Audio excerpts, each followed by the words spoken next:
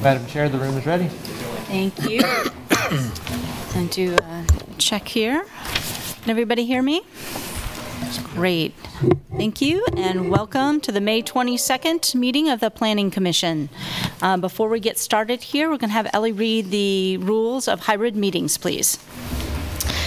Ellie Mullins, planner. I will be helping to facilitate the Zoom video portion of the meeting. We will work alongside the chair to facilitate the meeting proceedings. I have a few housekeeping items for this hybrid meeting. This meeting is being recorded and broadcast on the city's YouTube channel and cable channel 25. Please remember to mute yourself during the meeting when you are not speaking.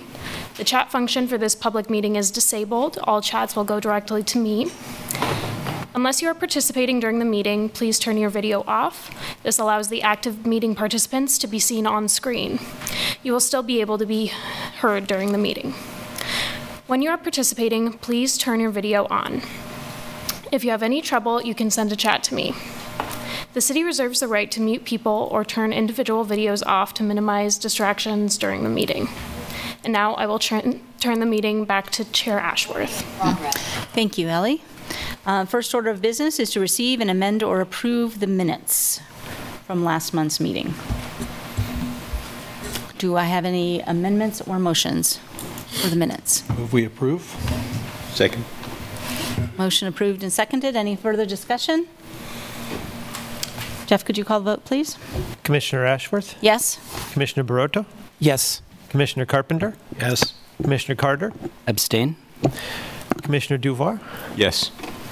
Commissioner Kelso? Yes. Commissioner Munch? Yes. Commissioner Rexroad? Yes. Commissioner Thomas? Yes. Motion passes 8-0. Thank you. Now we move on to committee reports. Do we have any reports from the Lawrence Douglas County Metropolitan Planning Organization? No. Any report from the Land Development Code Update Steering Committee? They haven't told us anything. Okay. Good. And any report from the Wind Regulation Subcommittee? Yes, we have continued to work in our weekly rhythm of meetings, and in the past month, we've progressed through roughly, not quite at 50% mark in the regulations. We've met with members of the Douglas County Rural Preservation Association, Kansas Department of Wildlife, with Chad Voigt on roads and stormwater. This week, Thursday, we'll continue the conversations with experts and getting some feedback from Black and Veatch on a host of topics. We've contracted with them to provide some engineering support to us. So just good progress. We have quite a bit of work in front of us yet. Any additions to that, team? Sounds good. All right. All right. Thank you. I mean, I overlooked on, regarding the Metropolitan Planning Organization, we did approve the creation of a steering committee for the, I think it's called the Plan Zero safety approach by the City of Lawrence. And the MPO will be reaching out to various civic and government organizations throughout the city to guide the update to that plan. Thank you. Thank you all for your reports. Next is communications. Do we have any written communications to receive from the public? All communications were included as part of your packet. Do we have any written communications to receive from staff, planning commissioners, or other commissioners? None this evening. Do we need to receive any written action of any waiver requests or determinations made by the city engineer? Also none this evening. Okay. Any disclosure of ex parte communications? Yes. Now or like when Now. Okay. So yes, I met with someone regarding item number 4, but I don't think that there's anything I learned. It was just a tour of some property and her thoughts, which I think she provided in as well. Thank you. Any declaration of abstentions from a specific agenda item? Seeing none. Now's the time for general public comment. This is an opportunity for the public to comment on something that is not on the agenda this evening. Is there anybody here for general public comment for anything not related to what is on the agenda this evening? Seeing none, we will just move on to our regular agenda then. First item up, item number 1, is to consider approving a special use permit for manufacturing and production, limited use in the downtown commercial district. The staff presenting this is Avery Kerner. Thank you, Chair, and good evening, Commissioners. My name is Avery Kerner, and I work in the Planning Department. As the Chair mentioned, I'll be presenting the first item before you this evening. The special use application before you is for a request to allow the manufacturing and production limited use at 947 New Hampshire Street.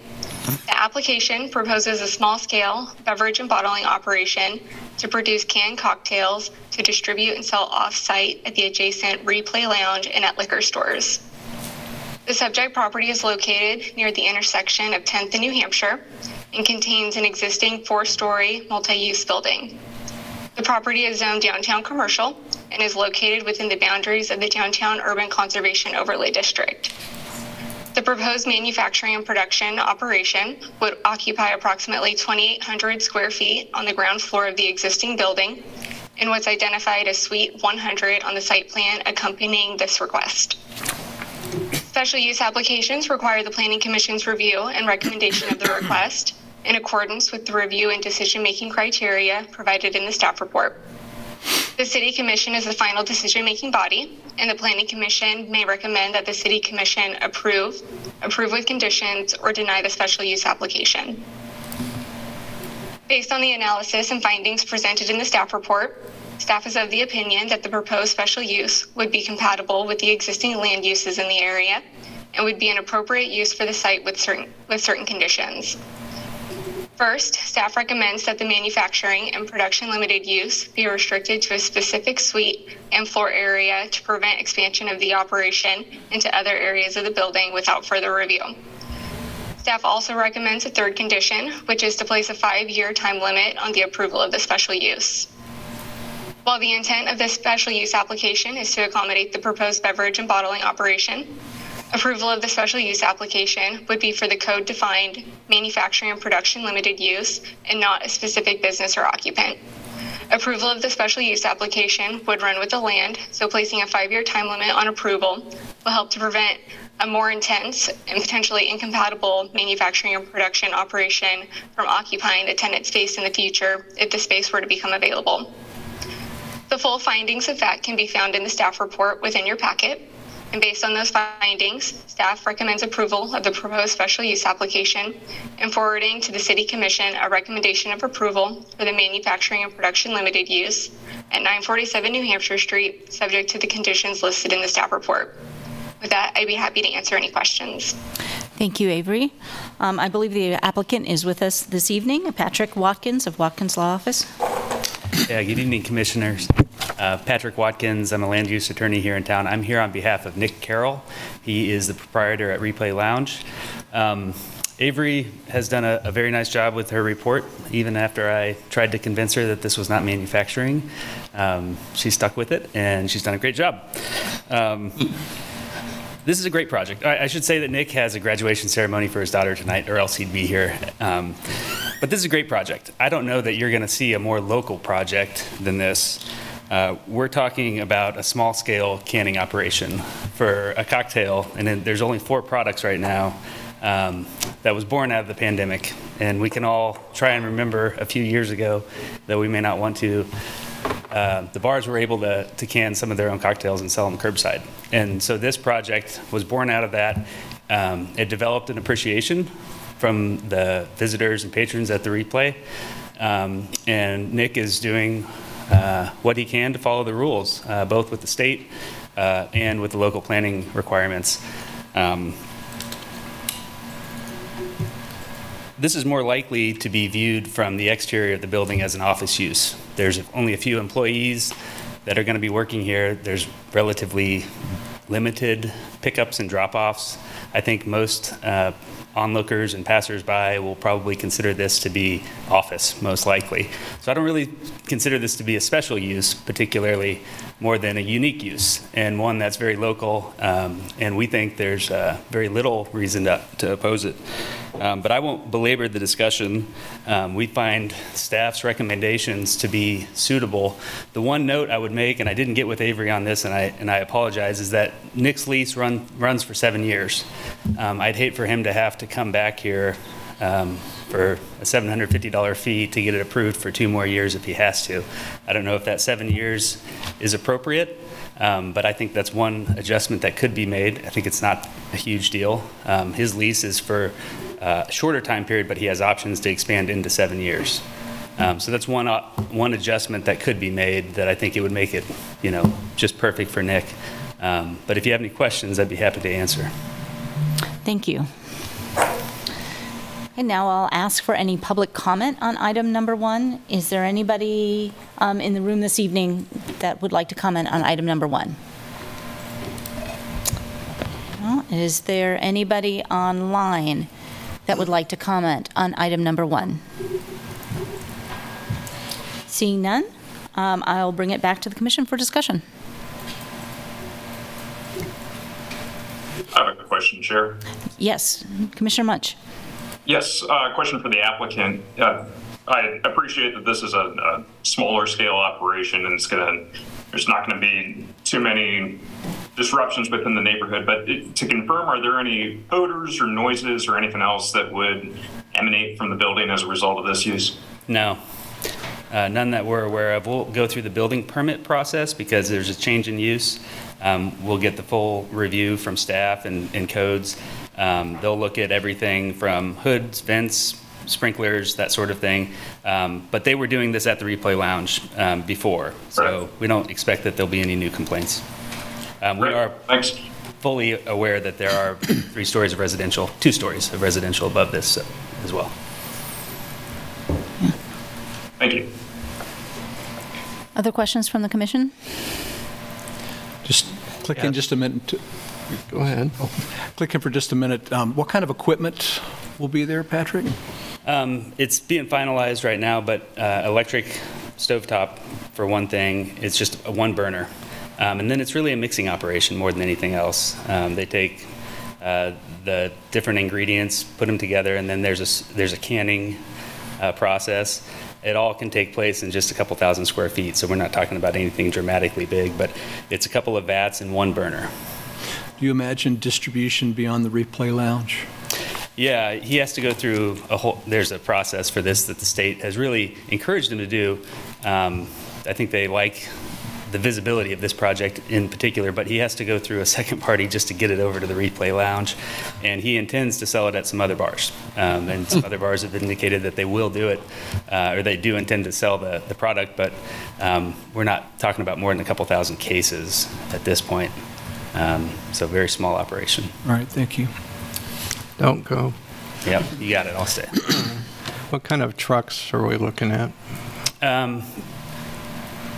I'd be thinking it's like one of those Ford open from the back. It's not really a truck. It's more of a hybrid type vehicle. But you wouldn't need any loading equipment or anything like that. Okay. Very small scale. No double wheels or anything like that. And if we were to consider extending the special use permit to 7 years, would you be amenable to a review at a shorter time just to make sure everything's set up the way it's supposed to be? Yeah, that sounds suitable. Okay. Thanks. Oh, and just on a side note, I found out in 2015 even taking honey out of frames and putting it in jars is considered distilling or limited scale manufacturing. So anytime you put a product from one stage into a container to sell it triggers this code section, is my understanding. Yeah. There's a lot of canning that happens downtown. There's a lot of processes at the restaurants in Black Stag and Free State that all happen in the commercial district. Well, Free State's got their own place off of 19th Street too, so, Yeah. but I know they're doing it down there also. So it's the alley, is that where cars will primarily park for loading and unloading? Is it the alley primarily, or where? Yeah, they'll pull up in the alley just like they would for any business downtown. And we're not talking about a lot. I don't think there's more than a couple per month. Gotcha. And how does like if there's an emergency, how does that work? Are the alleys ever, do you know, are the alleys ever used for like fire trucks and things like that, or is that, do we know? They are. I mean, they're public streets, but it's probably a topic of some discussion among, but they're used for restaurants and bars and businesses all along there. And you're not expecting a lot of traffic, it's just, you said once or twice a month? Yeah. Okay. Right, and the employees will park in the public parking downtown. The alleys are used for emergency vehicles if it's necessary. You might see an Evergy truck that's going to change a transformer, or if there's a call that requires the fire truck to go in and kind of take a look there. But really, the alleys are also a loading and unloading zone, so you'll see a lot of that going on the streets just to keep it off of the numbered streets and also your state streets there. Thank you. You could have a busy restaurant in the same location without any permitting that would have as much or more traffic. Is that the thought? Restaurants, I've never run a restaurant, so I can't say this with a lot of knowledge, but when I talk to people, restaurants tend to have about maybe, a daily load that will come by, and it's usually a larger size semi-truck depending upon the type of the restaurant, but they will also tend to schedule their frequencies a little either early in the morning or kind of in those like really early, kind of just after 9 o'clock hours when the restaurants are just gearing up to open up. So there is a bit of a staggering that will occur. So even if there is some conflict in the loading, the alleys have always been able to accommodate that. Or if there is a fluke instance and Evergy's were replacing a transformer, there are some parking spaces along the street that may also be available to use and to. This is Avery Kerner. Oh. Yes, Avery. Sorry. I just wanted to add real quick, I didn't find a good place to put it in the staff report, but thought it worth mentioning now that if this use were proposed at the same scale, same footprint outside of the downtown commercial district in a zoning district where the loading standards of the land development code were applicable, there actually would, the size of and the footprint of the proposed special use wouldn't trigger the requirement to provide any additional off-street loading spaces. So again, going back to it, the scale of it really does lend itself to having fewer deliveries. Thank you. I would just suggest that this is an excellent way to expand a local business downtown using existing space. So I think this is an excellent project to support. Are there any concerns about the request to go from a 5-year to a 7-year limit? I think the review would be perfectly fine. It doesn't make me worry about 7 years. Is there a review that normally occurs in that period of time, or does that need to be conditioned in? I would request it be conditioned. And I mean, typically, if you had an even year numbers, you do a 5-year review on a 10-year special use would be kind of your midway point on that one. Being 7 years, you could condition it that it occurs, during year 3 or 4, depending on your preference for that. Would someone like to voice that in a motion? Well, I would just suggest year 3, just to make sure we got everything in place and complying with code, because they should be up and running pretty well by then. And I know this is going to have all the extra regulations from the state on top of whatever the city has. So I'm pretty comfortable with it. It's a great use for underutilized space. Nothing has survived there. So it's a good use. Would anybody care to voice a motion with the amendment of the review and the permit length of the permit? I can try. I move approval of special use permit SUP 23-00116 for manufacturing and production, limited use in the CD-UC Downtown Urban Conservation Overlay District located at 947 New Hampshire Street, and forward to the City Commission with a recommendation of approval based on the findings presented in the staff report and subject to the conditions in that staff report, with an modification to the duration moving from 5 years to 7 years, and adding a condition for a review in the third year of operation. Is that adequate? Commissioner Rexroad, is that also to adopt conditions 1 and 2 as specified in the staff report? Yes, yes, I think I said that with the conditions presented in the staff report, with these one change and one addition. With the modification to condition 3. Correct. From 5 to 7 years with a 3-year review. Correct. Okay. I'll second that. Okay, first and seconded motion. Any further discussion? Seeing none, could you call the vote, Jeff? Commissioner Ashworth, Yes? Commissioner Barotto, Yes. Commissioner Carpenter, Yes. Commissioner Carter, Yes. Commissioner Duvar, Yes. Commissioner Hayden, Yes. Commissioner Kelso, Yes. Commissioner Munch, Yes. Commissioner Rexroad, Yes. Commissioner Thomas. Yes. Motion passes 10-0. Thanks, everyone. Thank you. All right, moving on to item number 2. We will consider approving a special use permit for a group home in general use on approximately .13 acres located at 1046 New Hampshire Street. Mary Miller is the planner for this project. Good evening, Commissioners. Mary Miller, and I will be sharing my screen.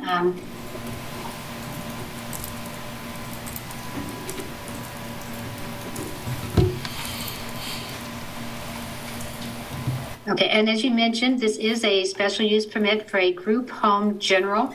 The development code has 2 types of group homes. We have group home limited, which has no more than 10 occupants, with 8 of them being residents with some sort of special needs. And those are allowed in any district that allows detached dwellings with no special planning approvals. However, if you have more occupants, such as this one, then it would be called a group home general. And these require a special use permit in the districts in which they are permitted. And the special use permit is intended to ensure compatibility with nearby land uses given the higher occupancy of the home. 1046 New Hampshire is in the northeast corner of New Hampshire and West 11th Street. It is just across the street from the Douglas County Judicial Center. And as I mentioned, this is for a group home general. They intend to have 11 residents and 2 staff.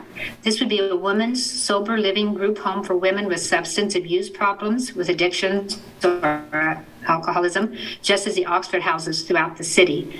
The applicant provided a use narrative with their application and the handbook that they would operate from.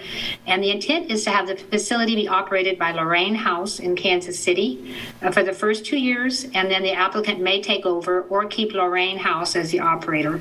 They have experience with operating these, and so they indicated they'd like to have them do it at first. The applicant reached out to the neighborhood with a letter, which was included in the agenda packet, and hosted an open house. And the property is developed with a residence. It was built in the early 1900s. I believe 1905 is the year that we've gotten. And it extends from New Hampshire Street on the west to the alley on the east. No exterior changes are being proposed to the existing structure or the site, with the exception of 1 ADA accessible parking space. This property is in the CD, or downtown commercial district, which does not require off-street parking. But if you do provide off-street parking, you have to have the ADA accessible parking required. And so this property was site planned years ago as an office building for a law office, and they provided these parking spaces. So since there are off-street parking spaces, they were required to convert one to an ADA van accessible space, and that primarily was just done through reconfiguring of the parking spaces. The property is located at the intersection of several zoning districts. As I said, it's in the downtown commercial district with the urban conservation overlay. To the south is a GPI, general public institutional use district with the urban conservation overlay district. And then to the east, it is adjacent to RM12 or multi-dwelling. The graphic on the bottom right side shows all the historic resources in the area.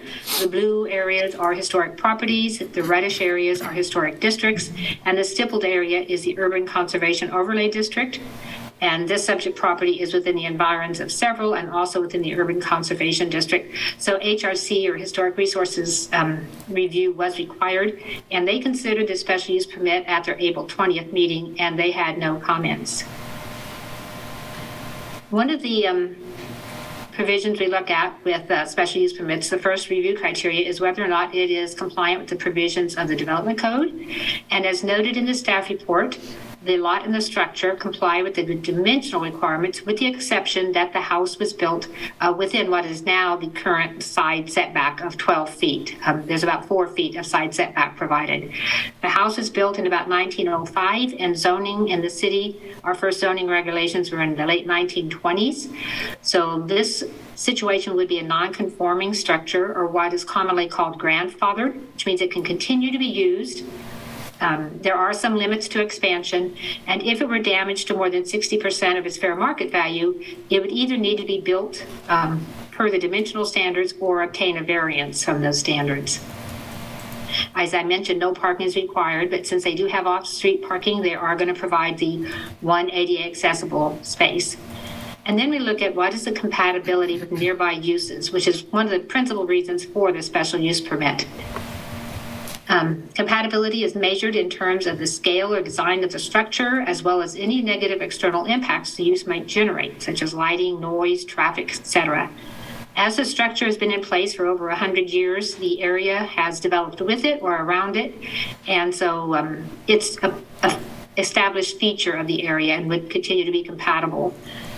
As the proposed use is residential in nature, the operating characteristics would be similar to the uses to the east. As I mentioned, the use would have 11 residents and 2 staff. And so if we compare that with the residential lots to the east, which are outlined in bold, the lot directly to the east, these are all the same size. It has 3 detached dwellings, which are each permitted to have 4 unrelated adults, and that's the maximum. So a total of 12 unrelated adults would be possible on this property. It has been divided into parcels for separate ownership of each home. And then the lot to the north has 2 dwellings on it, each allowed a maximum of 4 unrelated adults. So the density being suggested is very similar to the density that's possible within this district.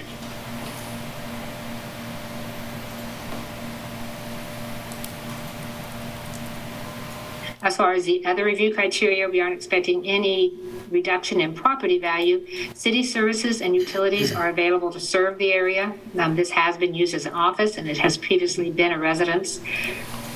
Assurances of continuing maintenance. With a special use permit, the site plan itself is an enforcement tool. However, the special use permit ordinance has a provision that the use would comply with all city codes, or the special use permit could be rescinded. So we have double assurance of continued maintenance. No impact on the natural environment is expected, and so we are not, due to the fact that it would be compatible with the nearby area, we are not proposing a time limit.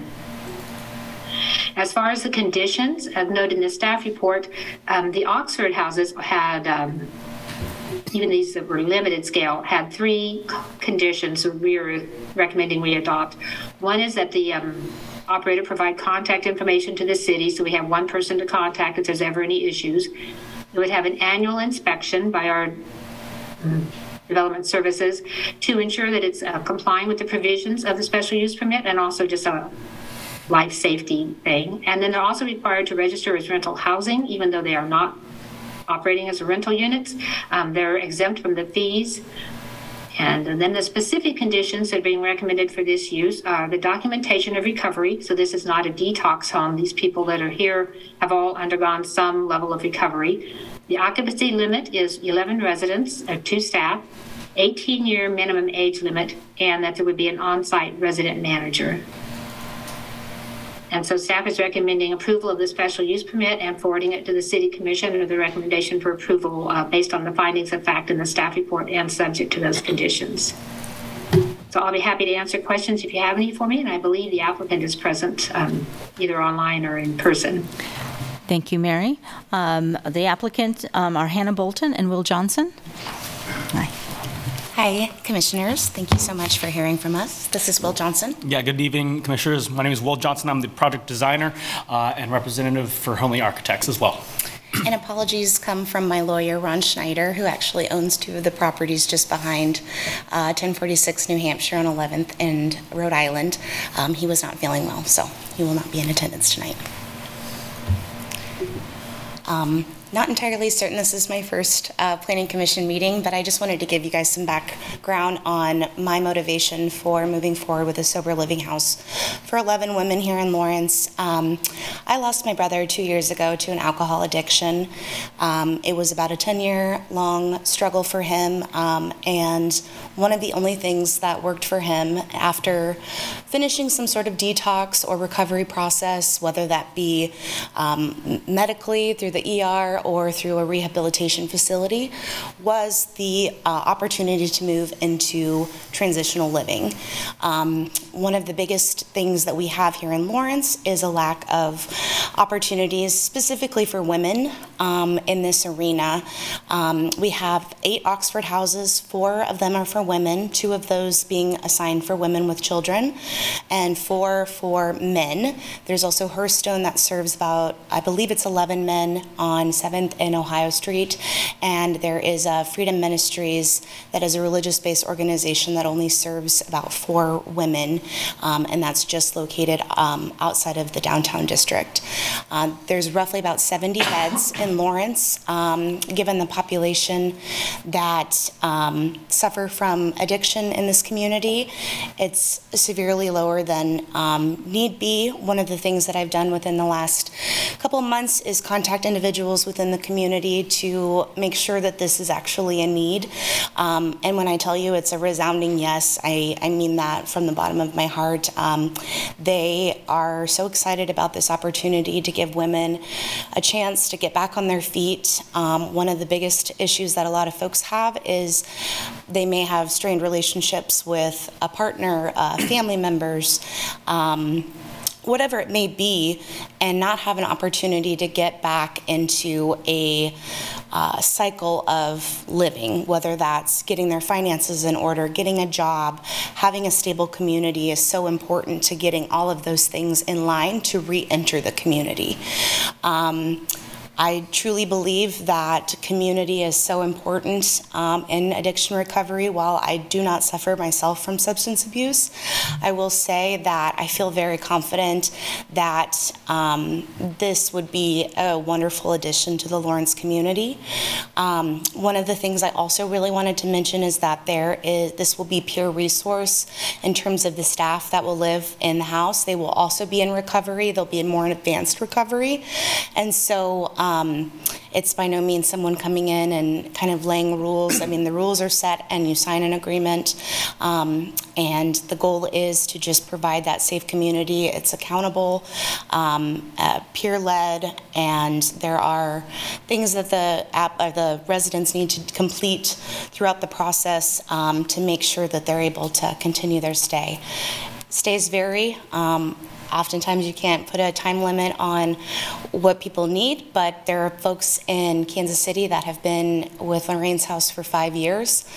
That's the entire time they've been open, so it's obviously a positive thing for some people who just cannot move beyond that transitional living. So I don't want to take up too much of your time. I feel like I've rambled a bit. I don't know if Will wants to contribute anything or if you have any questions for me. Yeah. Sorry. The only thing I'd like to add, as Mary mentioned in the staff report, we did host a open house as well, where community and neighborhood members were able to voice any concerns. We did not receive any notion of dissent in that regard.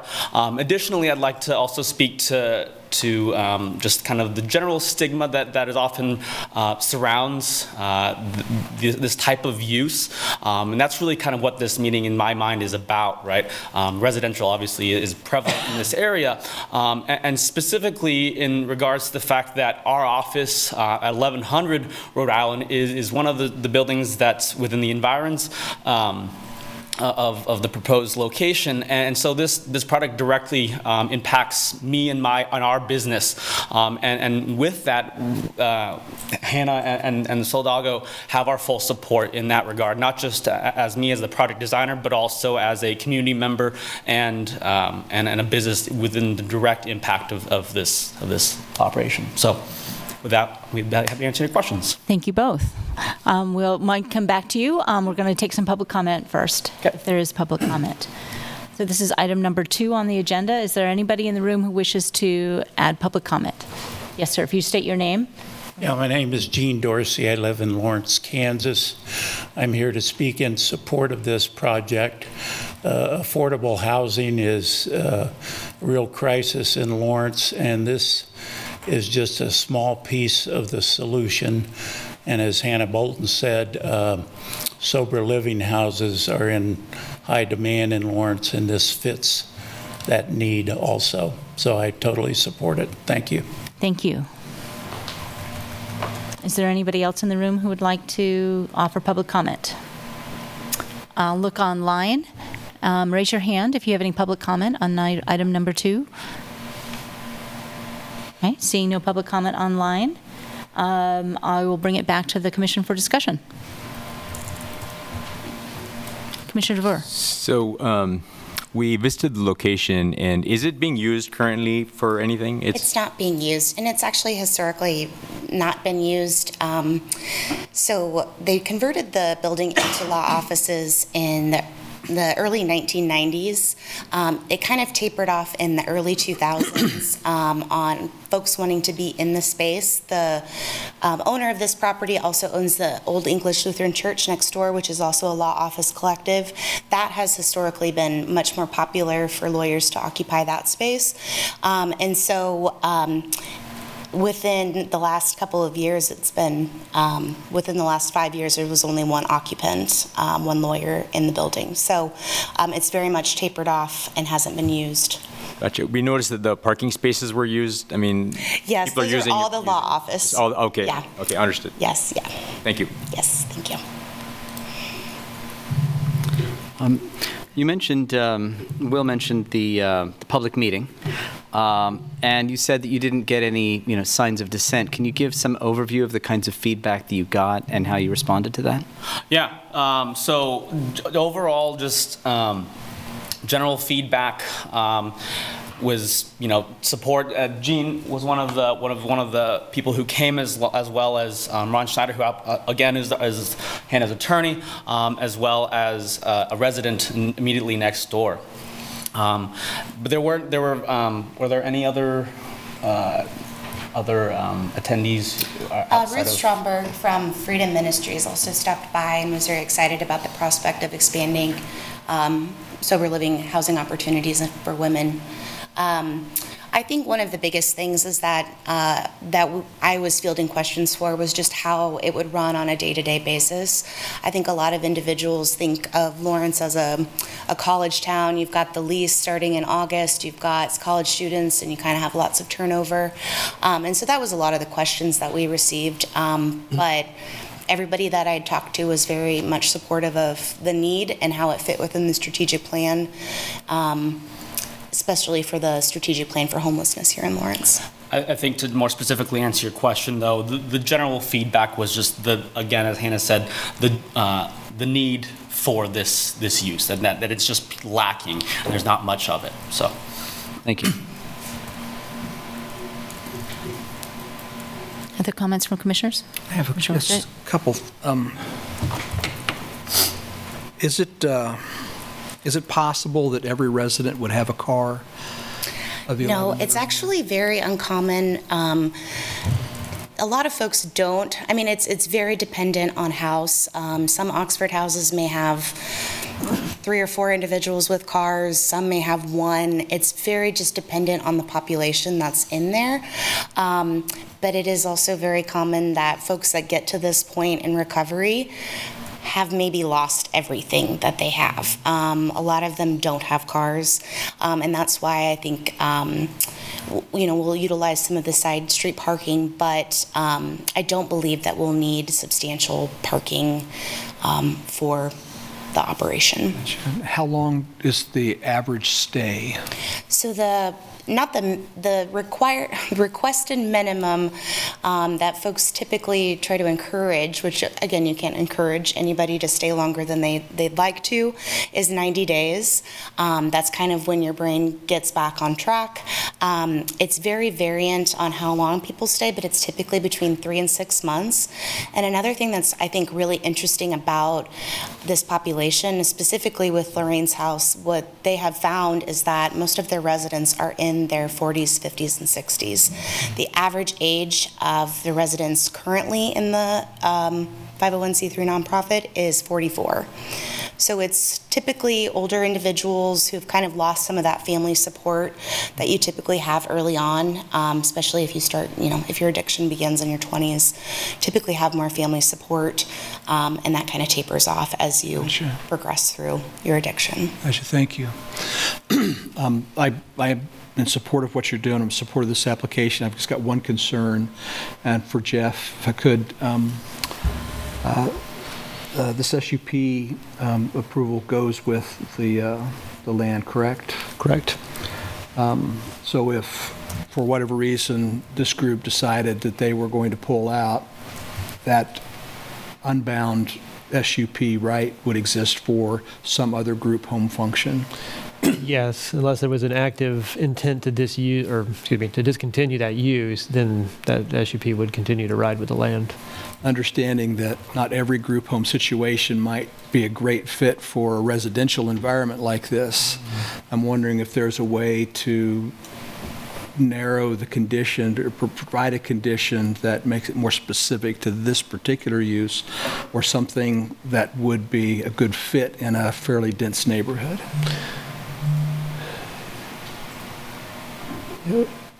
I would probably recommend something of a time bound in it, kind of similar to what you saw with the last special use permit, is to put some kind of an upper year limit on it.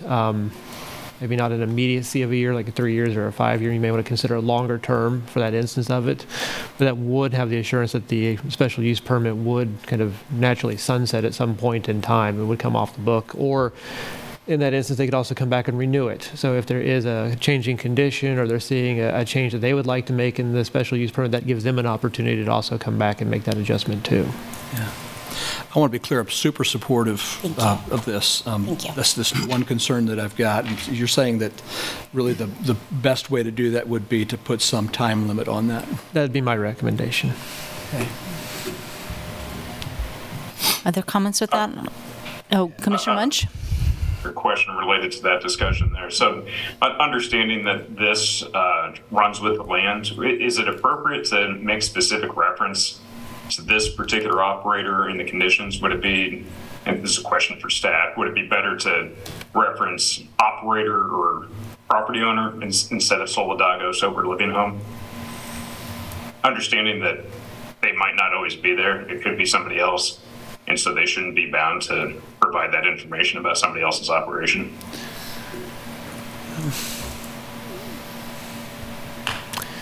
It's a great question, Commissioner Munch. There is, when you see certain uses transition over time or change ownerships, there are sometimes different characteristics or operations in there that you may want to take into account for that one. But my understanding of these uses is there's not a lot of broad latitude in those changes. It's very kind of a very simply run thing. It is a group home general. It has certain conditions. It has certain occupancy requirements that come down through state statute. So if there was a concern or a condition and tie on that one, that may be something to consider. But I think the time limit would still get us there. Yeah, to clarify, the conditions I'm looking at in the staff recommendation specifically reference Solidago Sober Living Home shall do X, Y, and Z. And my thought was it's possible that this operation, for whatever reason, doesn't continue its use of this property. Somebody else steps into this property and is using the land appropriately in conformance with these conditions. But these conditions, understanding that, should reference operator or landowner or the appropriate generic term rather than the specific applicant or the specific proposed use that we're considering right now. Commissioner, I see Randy's coming on there, so I will yield the floor there. This is Randy Larkin, Deputy City Attorney. Commissioner, I think that's an excellent suggestion. I would recommend that we adopt. If I may, Commissioners, I would actually agree with Commissioner Munch. But by instituting a time limit, you force the operator to essentially reapply, right? So, as I think what's the intent of this SUP is to allow them to operate, right? And as long as they continue to be the operator, the effects on the community won't change. And really, any negative side effect would come from a change in operator, not from time. So I think it actually is, I agree, is much more fitting for it to be a operator stipulation as opposed to a time constraint. Additionally, just by the nature of this business, operating costs, or sorry, revenue, excuse me, is very low, and so budget is tight. So any type of work to re-verify your credentials is a massive hit to the business. So to us, I think it would be much more preferable to have that operator condition as opposed to a time limit. So the discussion we've just had changes the Solidago Sober Living to operator, and Randy has suggested that is a good change. Does that get, though, to your concern, Commissioner Rexroad, about another operator coming in because the time limit? Gives us a way to address if the purpose changes, and if it's connected to the operator, then yes, it does. Okay. I agree. I prefer that method as well. I have a question. Okay. Yes. I fail to see. I fail to see how that rectifies your question. I think it's a good thing to do if this runs with the land, right? Then it should be the operator who has to comply with all the conditions. So I see Randy's point. I fail to see how that satisfies your concern about it running with the land. So what I'm concerned about is if this particular operator stopped working and instead of it being a recovery center, it became, I'm trying to imagine something that I can say in a public meeting, something very bad that doesn't fit well into a residential area. But they were allowed it by right because the SUP was in place. So by connecting it to the operator, if the operator changes, that reduces the risk. In my mind, that reduces that risk. Okay, but I still don't see how we're changing it, connecting it to the operator. My understanding is that we're actually taking out the language of the specific operator, right? So you're just saying any operator then will be held to these conditions, and you're comfortable with any operator being held to these conditions, no matter what they're running, even if it's something that might be bad for the neighborhood? I think it reduces the risk. I think that's a great clarification, and I don't think I thought about it in quite that same way until you spelled that out. It does, I think, reduce the risk, and I would be okay with doing that in this case rather than imposing a time limit. To be clear, my understanding is that what the commission is proposing is to add a condition. Is that correct? Because under the Curtin Land Development Code, the SUP goes with the land. So any of this would require an added condition, what is proposed in the staff report. We'll clarify that in a moment. We'll finish this discussion, and then we'll clarify that in a moment, please. So maybe I didn't understand Mr. Munch's comment. Yeah, because I think that basically that would clarify what I'm not really concerned about it, and I'm not worried about a time thing, but that would certainly clarify what I thought was happening.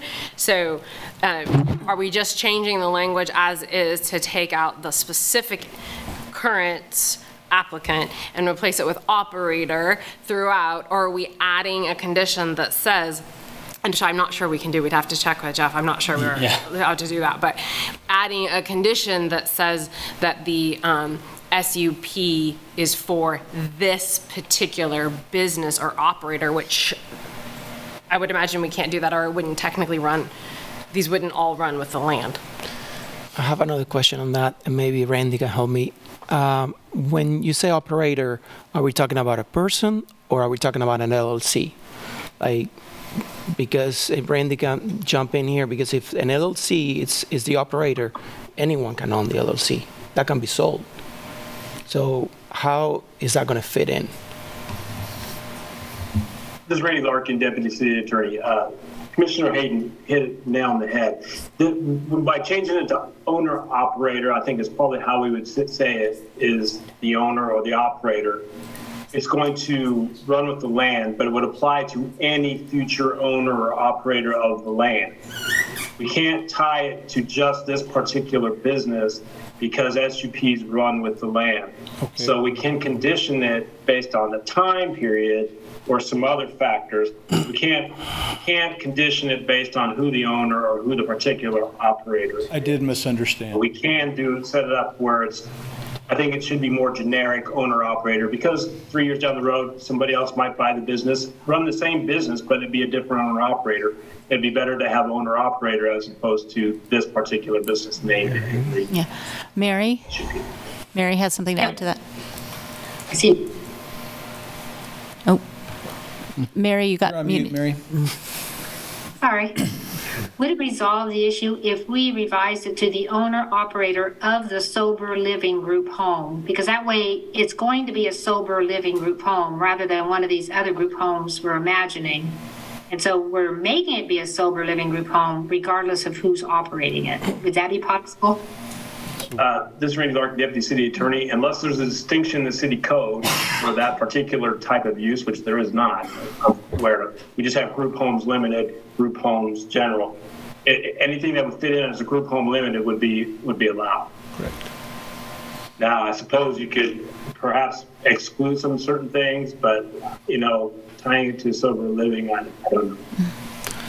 So it sounds like both, in order to get at what all these concerns, it would change to owner-operator, and possibly there would be a time limit for the other concern of the other types of group homes, if that is what the commission wants. But let's discuss both options. Commissioner Carter. This is a question for staff. We've got 7 subconditions under condition 2. Maintaining documentation that's available to the city upon request, annual inspections. If any of these conditions is violated, does that put the SUP at risk of being forfeited? It does. Okay.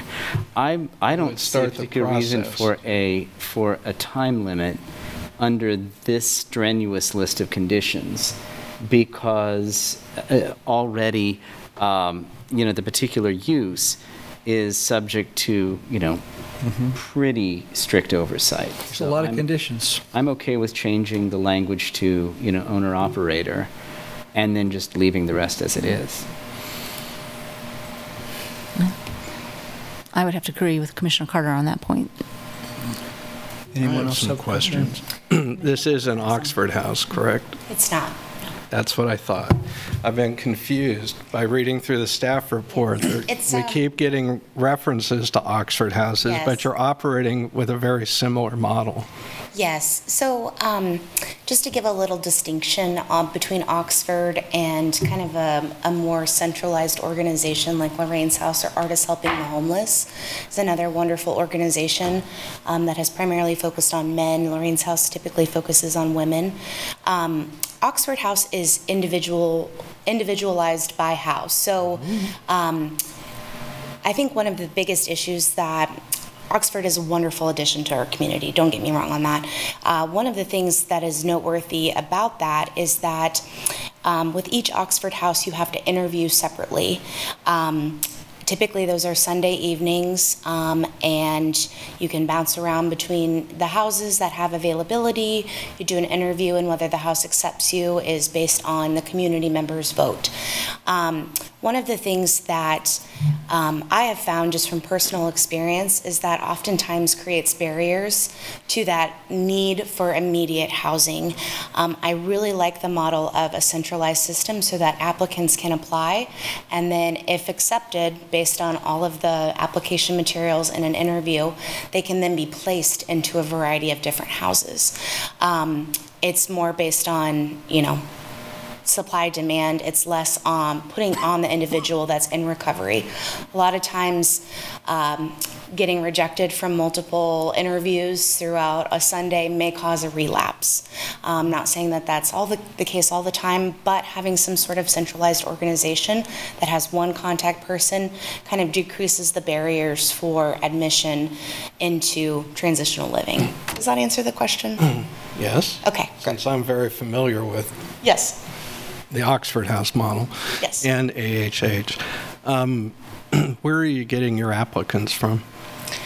So there's an online application.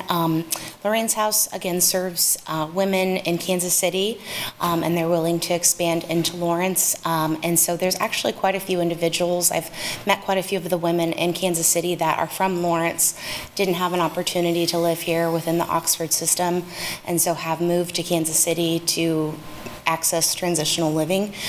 So I do believe that there is a huge need. I met with Carrie Nice earlier today, actually, and she was saying that she is kind of the primary point person for reentry programs for Lawrence. Met with Jason Hess with RADAC, have a meeting coming up with Ed Lobdell with DACA. So trying to hit all of the major players in their addiction recovery committee to be a reference for this is an opportunity for more beds available within the community.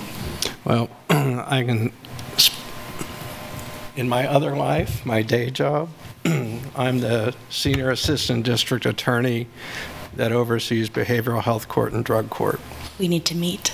So I know we need the bed space for women desperately, and we need more of these around town. So everything that the commission has come up with is suitable. I would be opposed to any time limit because these houses are safe.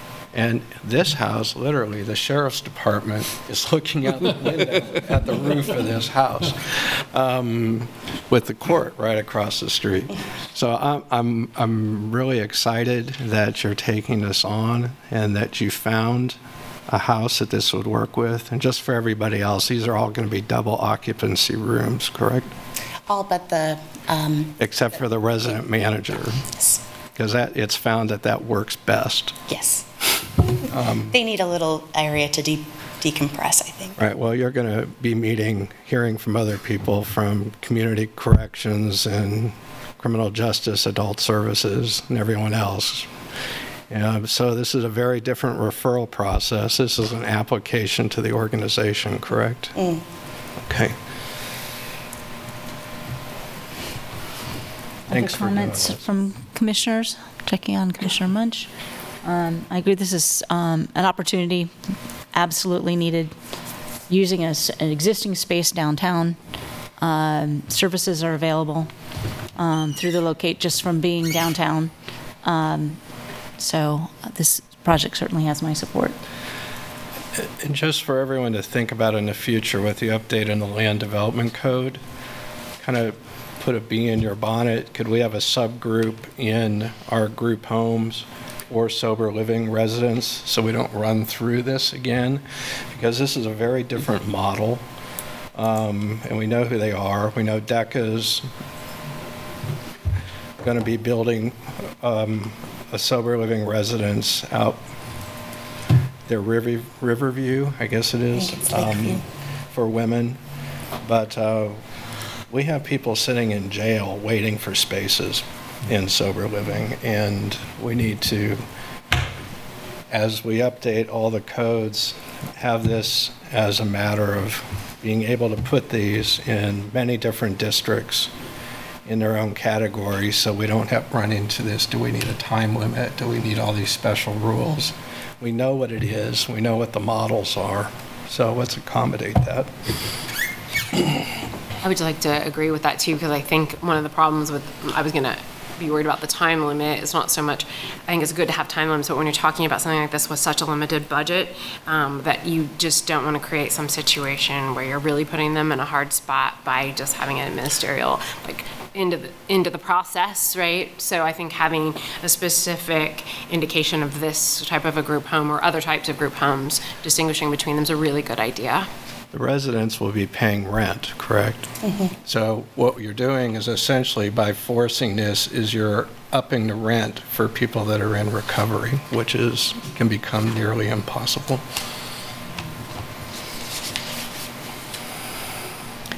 If there are no further comments, if someone would like to make a motion, but remember that motion, when it includes the conditions listed in the staff report, there will need to be that change in the name of the owner-operator. If I may, just to clarify before it comes to a vote, we did want to clarify if now or later is the appropriate time to define what that owner-operator, who that owner-operator is and what that means. So, because as noted in the staff report, for the first 2 years it will be run by Lorraine's house, with the possibility that it changes operation to strictly just Hannah. So we want to make sure that is not of issue. Well, the language would be owner-operator, and we can confirm with Randy if that's the only language we need to change to, is instead of, we would take out Solidago Sober Living Home and change it to owner-operator. This is Ray Larkin, Deputy City Attorney. I believe that owner-operator would cover it. I mean, you're going to have the owner of the property, so it applies to that entity. You're going to have somebody operating it if it's not the owner, and it would apply to that entity as well. So it would cover both grounds. I don't know how you'd get around it, because you wouldn't have somebody else that you would apply that's not the owner, who's not the operator. So I think owner-operator would cover the bases, and I think that's really all we need. Commissioner Hayden? Was it an owner and, I guess, is it an owner, are we talking about owner and operator, or are we talking about owner-operator? I just could see, like someone's going to own maybe the LLC and somebody else operates it, somebody else owns the house. I do just want to make sure that we're not creating more ambiguity on entities. Do we need an and or there, Randy? I think, yeah, and or. I prefer it or, owner or operator. Okay. That creates a disjunctive. So it's the owner, and if the owner is the operator, it's both of them. And if it's the owner or the operator, if they're separate entities, it will cover. Okay. Good. Would somebody like to work that in then to the motion? I just have a question. It looks like that our language might be causing a problem, and I just wanted to double check with the applicant. We're not creating a situation that doesn't work for you. Just some background on the current owner. The owner of Ashlar LC is John Anderson. He lives over in Rome. As sale is contingent, a sale from Ashlar LC to me would be contingent on it passing through all of these bodies, the Planning Commission and also the City Commission. So I don't know if that would pose any sort of issues on the current language if it says Ashlar LC is the owner. It may not be the case in August because I may acquire the property. It's contingent on whether it passes through. So I just want to make sure that I'm not going to be locked out of this. Right. I don't think so. I don't think so. I think it literally would say the owner or operator, and in that would be whoever is the actual owner or the operator. There wouldn't be a reference to any specific entity, I believe, but... I believe that's what Randy has confirmed. Okay. This is Randy Larkin, Deputy City Attorney. Commissioner Hayden has that correct. The owner would apply to anybody who owns the property now or in the future going forward. It makes it run with the land. So if the property is sold, or if the LLC changes its name, or if there's a change in membership within the LLC, all that would be covered just under the umbrella owner. Thank you so much. And your legislative history will always be available on YouTube. Absolutely correct. Can't wait. Commissioner Carter. I'd like to move that we recommend approval of the special use permit SUP-23-00121 to permit the establishment of a group home general use at 1046 New Hampshire Street based on the findings presented in the staff report and forwarding the application to the City Commission with a recommendation for approval subject to the conditions laid out in the staff report, with the single change that references to Solidago Sober Living Home be changed to owner or operator. Second. Any further discussion? Seeing none, could you call the vote, Jeff? Commissioner Ashworth? Yes. Commissioner Barotto? Yes. Commissioner Carpenter? Yes. Commissioner Carter? Yes. Commissioner Duvar? Yes. Commissioner Hayden? Yes. Commissioner Kelso? Yes. Commissioner Munch? Yes. Commissioner Rexroad? Yes. Commissioner Thomas? Yes. Motion passes 10-0. Thank you. Thank you so much. Thank you, Commissioner Hayden. Okay. We are on to item number 3 now. That is to consider approving a special use permit for a fast order food drive-in at 4431 Bower Farm. Staff presenting is Mary Miller again. Hello again. I will pull up my screen.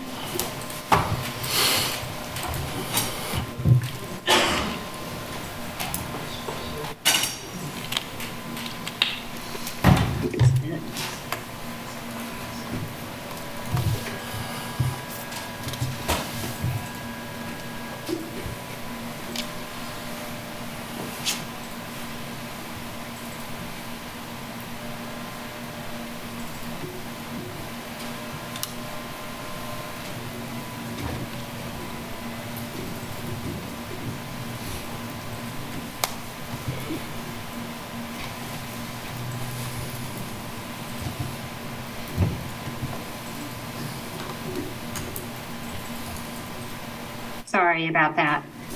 This is a special use permit for a fast order food drive-in. As you mentioned, it's at 4431 Bower Farm Drive. And the project itself will have a special kind of a coffee shop at the drive-in as well as a bank.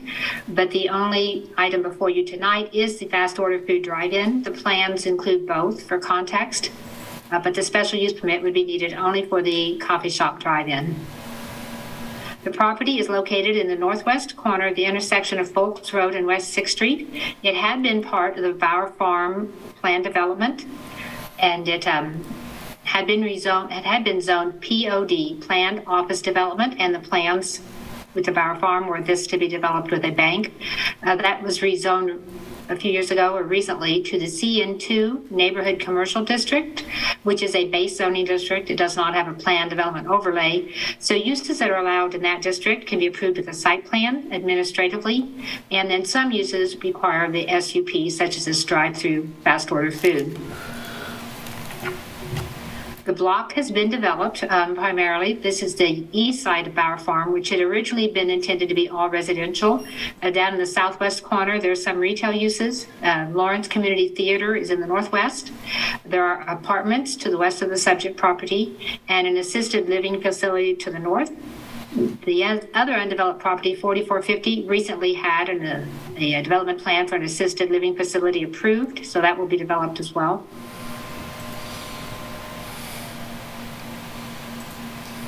The proposed site layout would have one access point on Bower Farm Drive to the north, and traffic could be divided with directional signage so that the coffee shop traffic would be directed to the west of the site and the bank would go to the center. The drive-through coffee shop would consist of a 530 square foot building and a 250 square foot cooler, and then the bank would be larger in the center, which would be 3,720 square feet. The coffee shop would have no indoor customer service area, and it would have 2 drive-through lanes. The bank would have 3 drive-through lanes, 2 with tellers, 1 with an ATM, and then there would be a bypass drive-through lane. And as before, with the special event permits, we have those special use permits, we have those review criteria. And one is whether or not it is compliant with all provisions of the development code. And as shown in the staff report, this does comply with the dimensional standards as well as the parking standards. There are a few conditions noted in the staff report, and the applicant did provide a staff report recently that addressed those. One of those conditions was the addition of perimeter parking lot landscaping to the south of this parking south of the bank. That has been included. The other one was verification that the bike locker for the coffee shop would have room for 2 bicycles for employee parking, and they did confirm that. And the other was that given the closeness of these apartments, a buffer yard is required, and they do show the required landscaping, but they did not identify this as a buffer yard, so they did identify that as a buffer yard on the plan. Another provision of the development code is requirement that it complies with the commercial design guidelines. And the building substantially complies. There are some areas of the sides of the building that don't have much variation, and that's one of the features of the commercial design standards. And the applicant indicated that the building is quite small, and in their opinion, it doesn't require much variation. So we are still working with the applicant on those final changes, but substantially it does comply with the commercial design standards.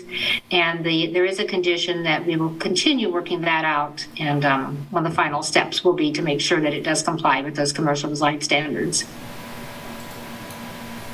Another provision is whether it is compatible with nearby uses in terms of scale, massing, traffic activity, etc. And as noted in the staff report, the buildings for the coffee shop would be smaller and lower than the nearby uses.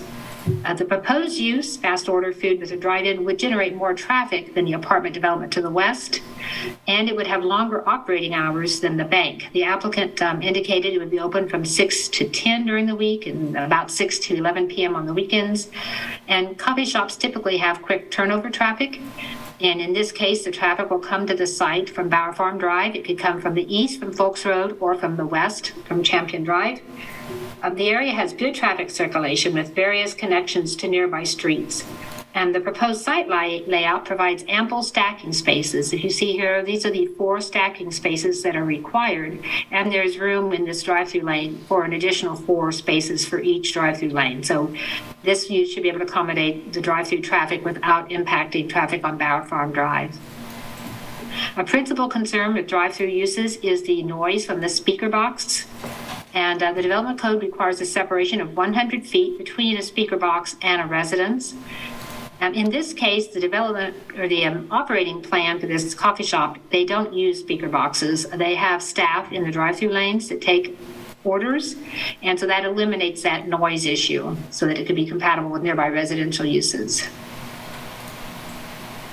A condition is being recommended to the special use permit, though, that noting that a speaker box system would not be utilized and that it could not be added in the future unless a variance was granted from the Board of Zoning Appeals, since it would not be compliant with the code.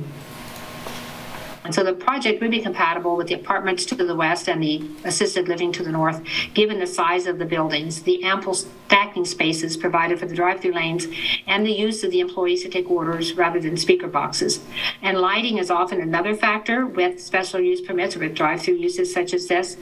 All the lighting in the parking lot will cut off. There will be no light trespass off-site, and the applicant has agreed to use a lighting temperature of 3,000 Kelvin or 3,000 K rather than the 4,000 K they had originally suggested. And this will be the more mellow yellow lighting rather than that harsh white lighting. So it should be compatible with the nearby properties. The other features we look at, there should be no reduction in property values. The coffee shop could very well be amenity to the residential uses in the area. It was part of Bower Farm development when that was originally designed. It was anticipated to have a bank, so the coffee shop would be a new use. They did provide traffic impact studies, downstream sanitary sewer analysis, and drainage studies, and our municipal services and operations engineers reviewed those and indicated that services are adequate for this new use to be added to the area. Again, just as last time, there are adequate assurances of maintenance. The site plan is an enforcement document, but as well, we have a special use permit ordinance, which requires full compliance with city code. There should be no adverse impacts on the natural environment from adding a drive-through coffee shop, and staff is not recommending a time limit on the use.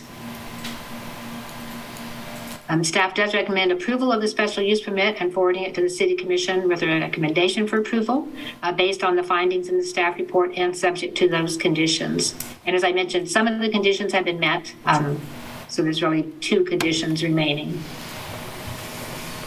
And that concludes my presentation, and the applicant is present today via Zoom. Thank you. Yes, David Hanby is on Zoom representing the applicant. Yes, thank you. I appreciate Mary's staff report, and we've worked closely with Mary to put that together and address her comments. I'd also like to point out that the representatives from the coffee shop are present, as well as the bank, if you have any specific questions to the special use permit. So I'd be happy to take any questions you might have. Thank you. We'll now take public comment on item number 3. Is there anybody in the room that would wish to speak to item number 3? No? Is there anybody online who would like to speak to item number 3? Oh, I think she wants to. Oh, item number 3? Yes, please. Thank you. Natalia Lowther. I wasn't planning on speaking on this, but I am often a pedestrian and a bicycle rider, and I see the potential for a lot of non-vehicle business your customers wanting to use a coffee shop in that location. So I'm wondering if that has been considered in the design of the coffee shop, whether it will accommodate safely pedestrians and bicyclists as customers. So, thank you. Is there anybody online who would like to speak to item number 3? If not, then I will bring it back to the commission for discussion. And I will just start with Ms. Lowther brought up that point, and that was my question for the applicant. This is next to a assisted living facility and a residential apartment complex. Is there any consideration of pedestrian traffic to the coffee shop? I'm going to let John Platten answer that question. Is John available?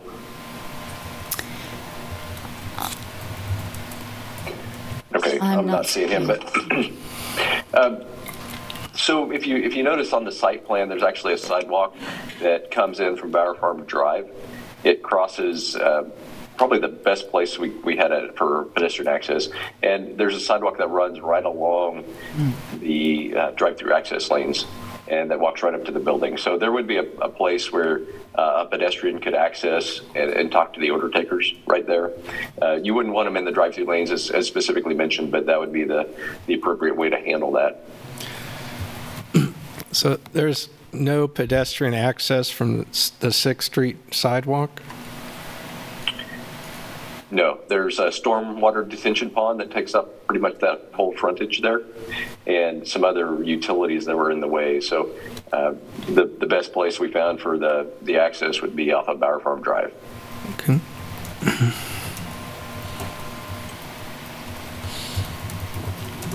A quick question I think it's for Mary. Mary, so that road can get pretty busy, like, if there's a play or a show in the theater. I know that sometimes people park all the way down that road. You said a traffic study was done, and I'm assuming they took that into account when they did the study, like, on a busy theater night, high school is around the corner, all that kind of stuff was taken into account, like special events, things like that. I'm assuming. I don't know if they took that kind of traffic into account. I know that they did the traffic study. They showed they'd be generating quite a bit of traffic. And they gave us the different directions they assumed it would be coming from, the time of day that would be the busiest. And that was left, provided to our engineers, who indicated that it was acceptable. Yeah, I'm just thinking like special graduation days and days like that. But but I guess that's just a normal. Everywhere that's a thing that anyway. Well, every school day from 7:15 to 7:45 a.m. That's impossible on Fulton. Every afternoon from 2:30 to 3:30.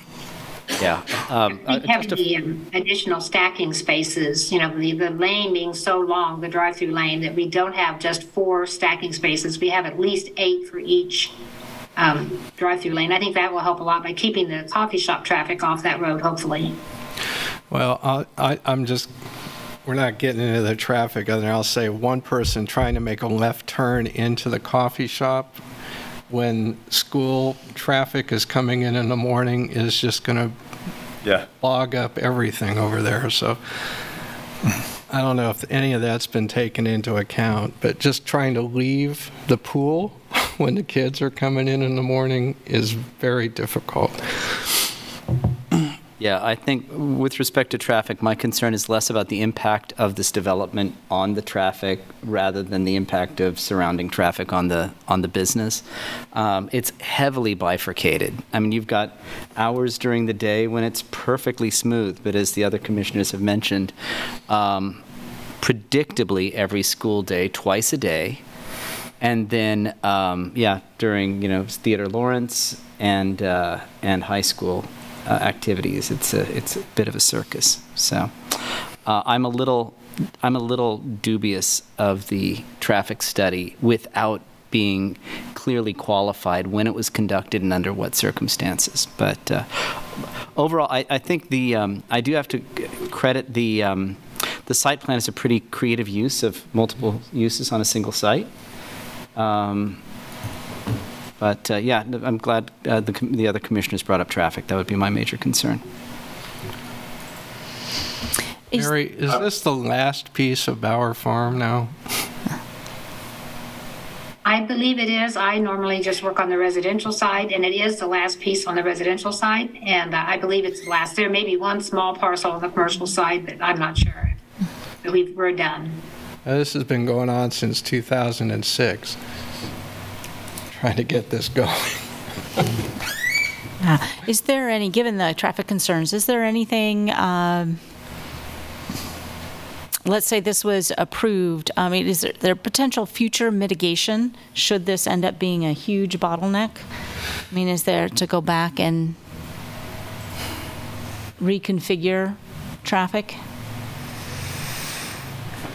Are there opportunities for that to mitigate certain circumstances? Related to the site or just the intersections in general? Related to the exit and entrance to the site and the traffic on Bower Farm.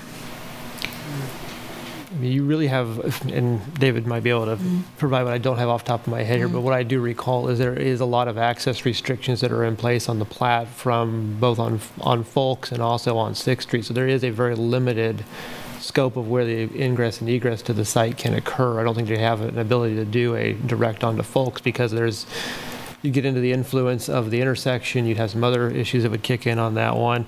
I will tell you as MSO, when they look at these, they're looking at it not just from the site itself and how it goes, but also that broader perspective of the area and kind of its operational characteristics. And there may be the one-offs or those instances, there might be an exceptionally large day or something that goes on they might not be able to contain or talk about, but for the most part, they're looking at the site as it's used frequently throughout the day. And if there is some kind of a change that needs to happen or an intersection improvement, they are always kind of attuned to that and keeping that in forethought as they do the different CIP projects and those different road expansions and things.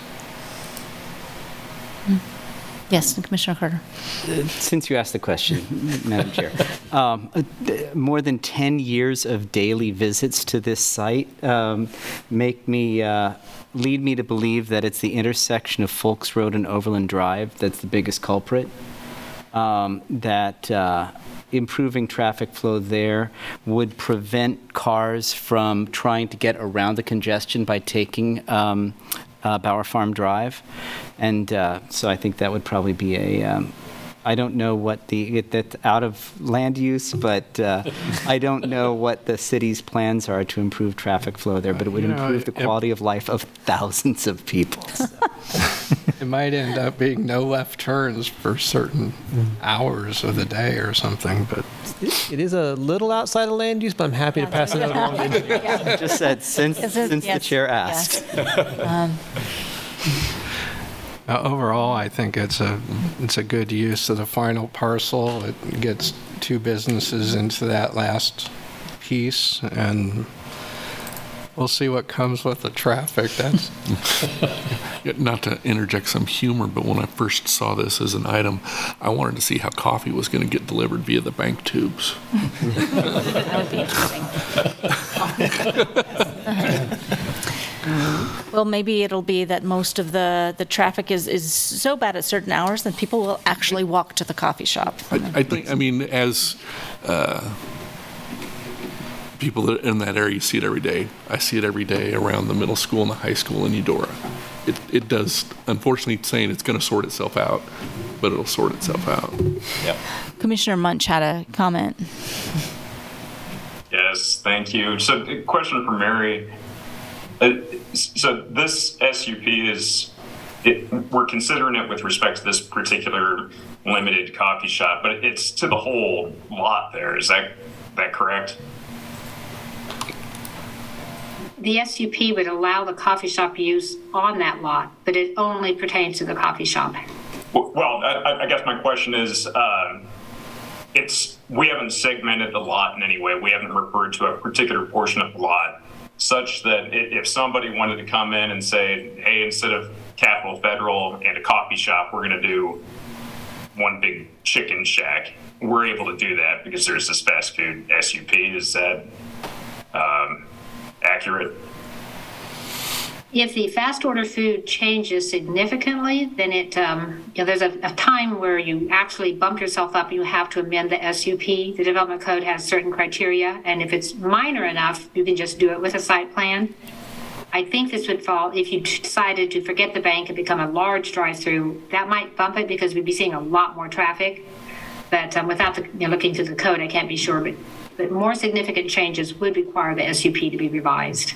Got it. So thinking about agenda item number 1 tonight, we physically limited the extent of the operation that was subject to the SUP. I think we referred to it was just going to be in one particular suite at that location. I assume that's not possible here because there hasn't been anything built, correct? So we can't say this is only with respect to the first floor to the eastern third of the building?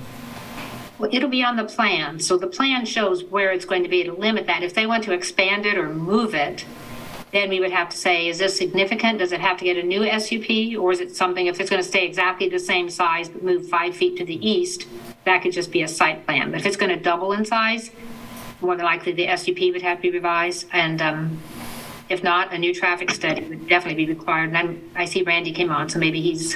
This is Randy Larkin, Deputy City Attorney. That can be done. We've done that on other properties where they were only going to use a portion of a large tract for something like manufacturing, and they put an SUP. It would require that particular area to have its own legal description, so we can then file it with the Register of Deeds and stuff. But you could, single out a particular portion of a tract and put an SUP on that, but we would need a separate legal descriptions and things like that. Got it. And that would then require a division of this particular lot. It wouldn't just be one unified lot. Right. You could probably do it within a portion of it, but they would have a specific area that would be limited to within that one lot, but you could do it without requiring them to replat and make 2 lots out of it. You could theoretically. You could do it. We've done that before. There's a property over by, I think it's an old railroad right-of-way that we got that was obtained. A portion of it's being used for manufacturing, but the rest of it's not, and we didn't want it there.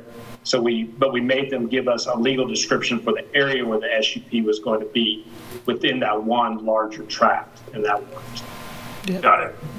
That's helpful. I ask these questions. I don't think I have a particular concern with this application before us tonight. It's more just thinking broadly about SUPs and maybe making an effort up front to ensure that they're more narrowly tailored such that we can have more confidence as to what's going to happen at that site, not just for this particular applicant, but whoever steps into that position down the road.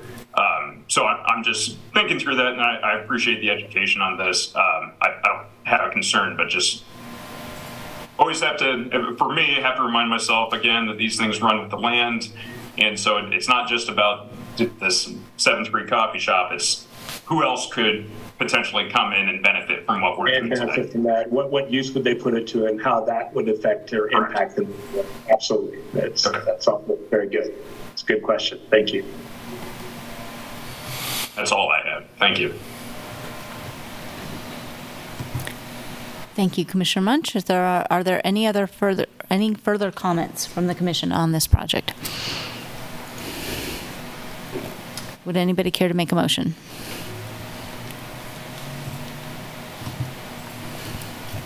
Okay. Consider approving a special use permit SUP-23-00111 for a fast order food drive-in on approximately 1.37 acres located at 4431 Bar Farm Drive, submitted by VG Consultants Incorporated on behalf of Capital Federal Savings Bank property owner of record. Is that, I guess a little bit different from the, yes, thank you. Sorry. Approve a special use permit SUP-23-00111, permitting the establishment of fast order food drive-in use at 4431 Bar Farm Drive, and forward to the City Commission with a recommendation for approval based on the findings presented in the staff report and subject to conditions listed in the report. Thank you. Do we have a second? Second. Thank you. Motion has been made and seconded. Is there any further discussion? Seeing none, could you call the vote, Jeff, please? Commissioner Ashworth? Yes. Commissioner Barotto? Yes. Commissioner Carpenter? Yes. Commissioner Carter? Yes. Commissioner Duvar? Yes. Commissioner Hayden? Yes. Commissioner Kelso? Yes. Commissioner Munch? Yes. Commissioner Rexroad? Yes. Commissioner Thomas? Yes. Motion passes 10-0. Thank you. And now I apologize, but before we dive into item number 4, I'm wondering if we can take just a couple minute break to use the facilities. All right? Please. And we'll be back in just about 5 minutes. Thank you all for waiting. Okay. Thank you. Thank you all for waiting. We are on to item number 4, to consider approving a text amendment revising the zoning and land use regulations for Douglas County. Mary Miller is on again this evening for this project. Or actually, this is not related to a particular site, but it is a text amendment to the zoning and land use regulations. Thank you. Yes, and I don't have a PowerPoint for this today, but in the staff report, I mentioned the reasoning behind this text amendment. Zoning and code staff were visiting with a property owner who was operating a non-compliant salvage yard and discussing the options. One of the options brought up was to rezone the property to the GI zoning district so that they could operate the salvage yard. But as we look at its location and the type of road it was on, the recommendation would have been to rezone to IG, which requires a conditional use permit, but conditionally zoning it to not allow any other uses or none of the really intense industrial uses. So we thought it may be more appropriate to do a text amendment to allow this use in certain other districts. That would be Ag 1, Ag 2, and light industrial, still requiring a conditional use permit, but not requiring the conditional zoning. So we're not trying to apply GI industrial zoning throughout the county just for the specific use. And with a conditional use permit, it goes through the exact same process as a rezoning. It goes to the Planning Commission and has a recommendation. It has a protest petition provision, and then it goes to the County Commission and has a resolution. So it's almost a rezoning for one specific use. The difference is if you rezone to GI and then you have a conditional use permit, you can still do the specific conditions, and that would still apply even if we did this in other districts. You would first have to find that a property is suitable for the use, and a salvage yard has many different types of uses. If you look at the definitions, it's not always an automobile wrecking yard. You can salvage many types of equipment. And so you're able to apply specific conditions if the site is found to be appropriate you can apply specific conditions for that particular use. So one of the first things in the draft language is revising the definition of salvage yard.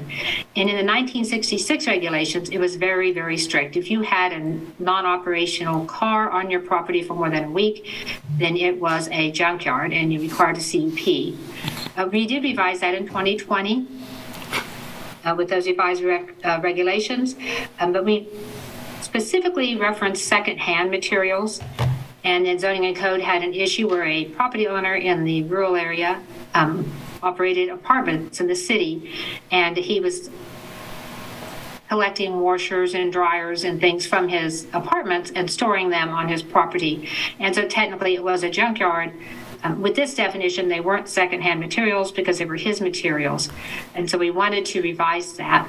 Also, the code enforcement officer was running into issues trying to apply the code, because if you have inoperable vehicles, a common hobby in the rural area of the county is demolition derby cars. We have a lot of people that like to work on them. You never get just one car. You have to have a parts car.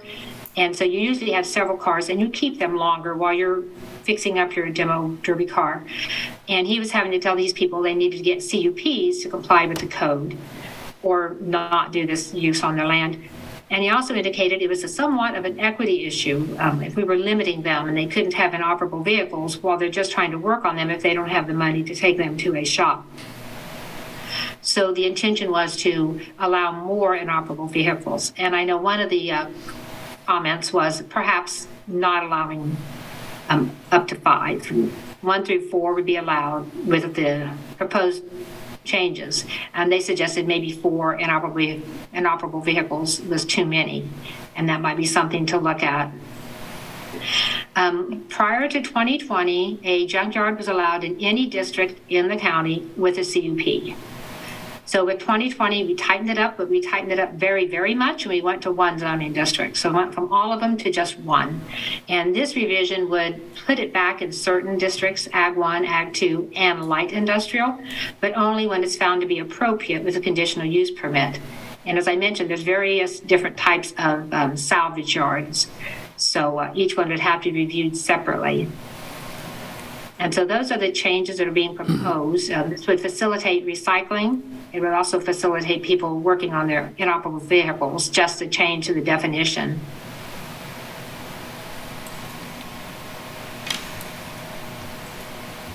But it does not permit it in any district without a CUP. It just expands the districts that it would be possible, and if the area was found to be appropriate. And with the CUP, as you know, we look at various things. Not only do we look at what the property next to it is, we look at whether or not it's suitable for agricultural production. Are we taking agricultural land out of production?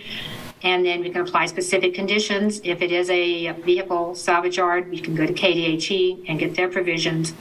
And so we are recommending that the text amendment be adopted rather than adding the GI district.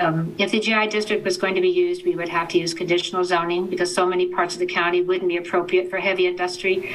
It would include a lot of times semi-truck traffic, could be employee heavy, and it could have off-site impacts such as noise, dust, or other emissions. And so putting this in the other districts with the CUP takes it out of that heavy industrial category. And so that concludes my presentation on this. And there is no applicant, but I'll be happy to answer questions if you have any. Thank you, Mary. Drew, there is no applicant, so now we will accept public comment. Please limit your comments to 3 minutes. Comment on item number 4.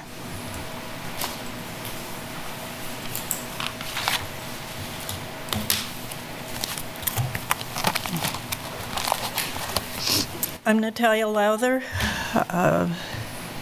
Before I moved to Lawrence in 1994 and started Pinwheel Farm on 12 acres of Class 1 soil, I was an economic policy analyst for a consulting firm that was a subcontractor to the EPA. I worked on litigation support for toxic Superfund cleanup sites and regulatory development support for state hazardous waste programs. Many of the sites we worked on started out like the 2 out-of-compliance salvage operations that surround my farm. A few vehicles here, a bit of waste there that no one else wanted, neighbors complaining for years, and regulatory agencies turning a blind eye. Those sites ended up with contaminated soil and groundwater, millions of taxpayer dollars to clean up after the businesses went bankrupt, neighbors without safe drinking water. I have been watching the same thing happened right before my eyes right here in Douglas County, starting with 15 years ago with 2 properties that were horse pastures. Existing salvage yards in rural Douglas County aren't a problem just because of improper zoning. Conditional use permits won't solve the environmental problems. Instead of new regulations, we need more county enforcement staff on the ground, out there testing the soil and groundwater, mandating complete removal of junk vehicles and remediation of contamination. And we need to allow only properly licensed, state-of-the-art recycling facilities with good access to transportation, fire, medical, and other essential safety services. If there are subtypes of salvage yard, the current salvage yard definition that we want to allow, like demolition derby, we can set up a definition that has different categories of salvage yard that you can have. This is what you have to do if you're doing demo derby cars. But a demo derby car can pollute the groundwater just as easily as others.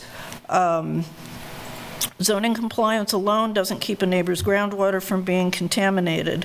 One of the salvage yards operating next to my farm is zoned industrial and has a site plan to operate a heavy equipment business.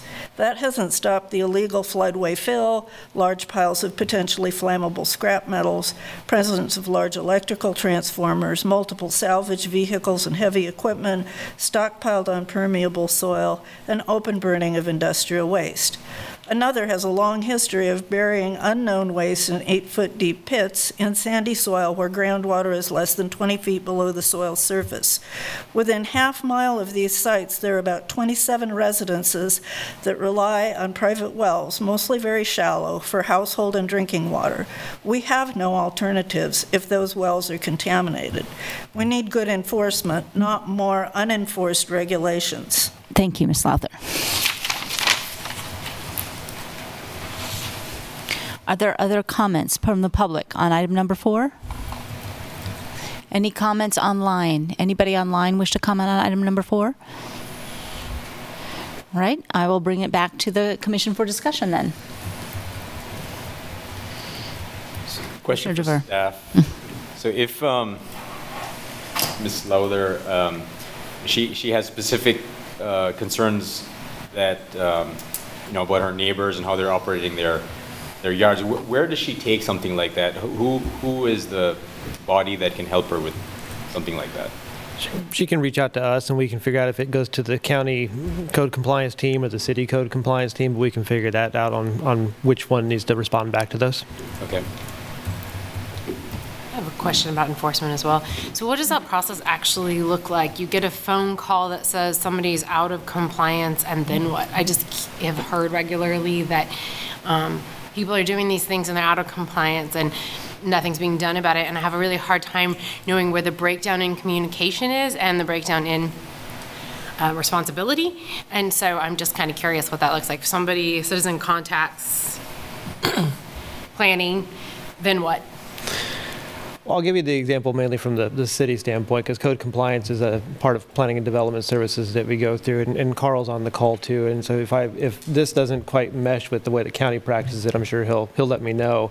But typically what will happen is we would take a complaint, and then our code compliance team will reach out to the individual and find out what's going on. Is it just, is it been there? How long has it been there? What are you doing to work on those kind of things?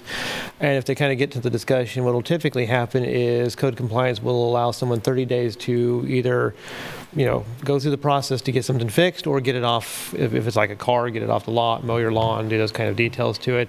And then there are very strict processes in both the property maintenance code and also in state statute for when a code compliance comes in, what do those next steps look like, and you have to go through the due diligence process at the courts before you go through it. So it's a very set procedure that you go into. And sometimes there are some mitigating circumstances. I can think of one that we reached out, there was a car that kind of in a rough condition, reached out and said, we need to get this off the lot. The individual was hospitalized and clearly couldn't do it in the 30-day time. And so our code compliance team worked with him to make sure that as time was available to just, you can fix this as you can. We understand there's other circumstances in life that might prevent that from happening. That's generally the practice of how code compliance works. And would that be all, is that just code, or would that be like anything that's approved with conditions? There would be all those conditions and all of that? It's like if you do a special use permit or a conditional use permit and we find that those conditions are not met, then we would go through, take a look, do that same thing, say, hey, you got 30 days to let us know, either get in compliance with the permits that you have, or you need to either seek a amended SUP or amended conditional use permit, and that process would roll and unfold as that part of that. And sorry, one more question. Does anyone get back to the residents then in the neighborhood, or the person who complained, so that the citizens know it's actually being looked at and that someone's in the hospital or something like that, so that the frustration level or the feeling of not being heard is addressed? Yeah, and I'm sure the county does the same. The city staff does. We reach back out and say, hey, we're looking into this one. Here are some of the situations. We expect it to hopefully resolve by this date, but we'll keep looking into it and make sure everything goes according to plan.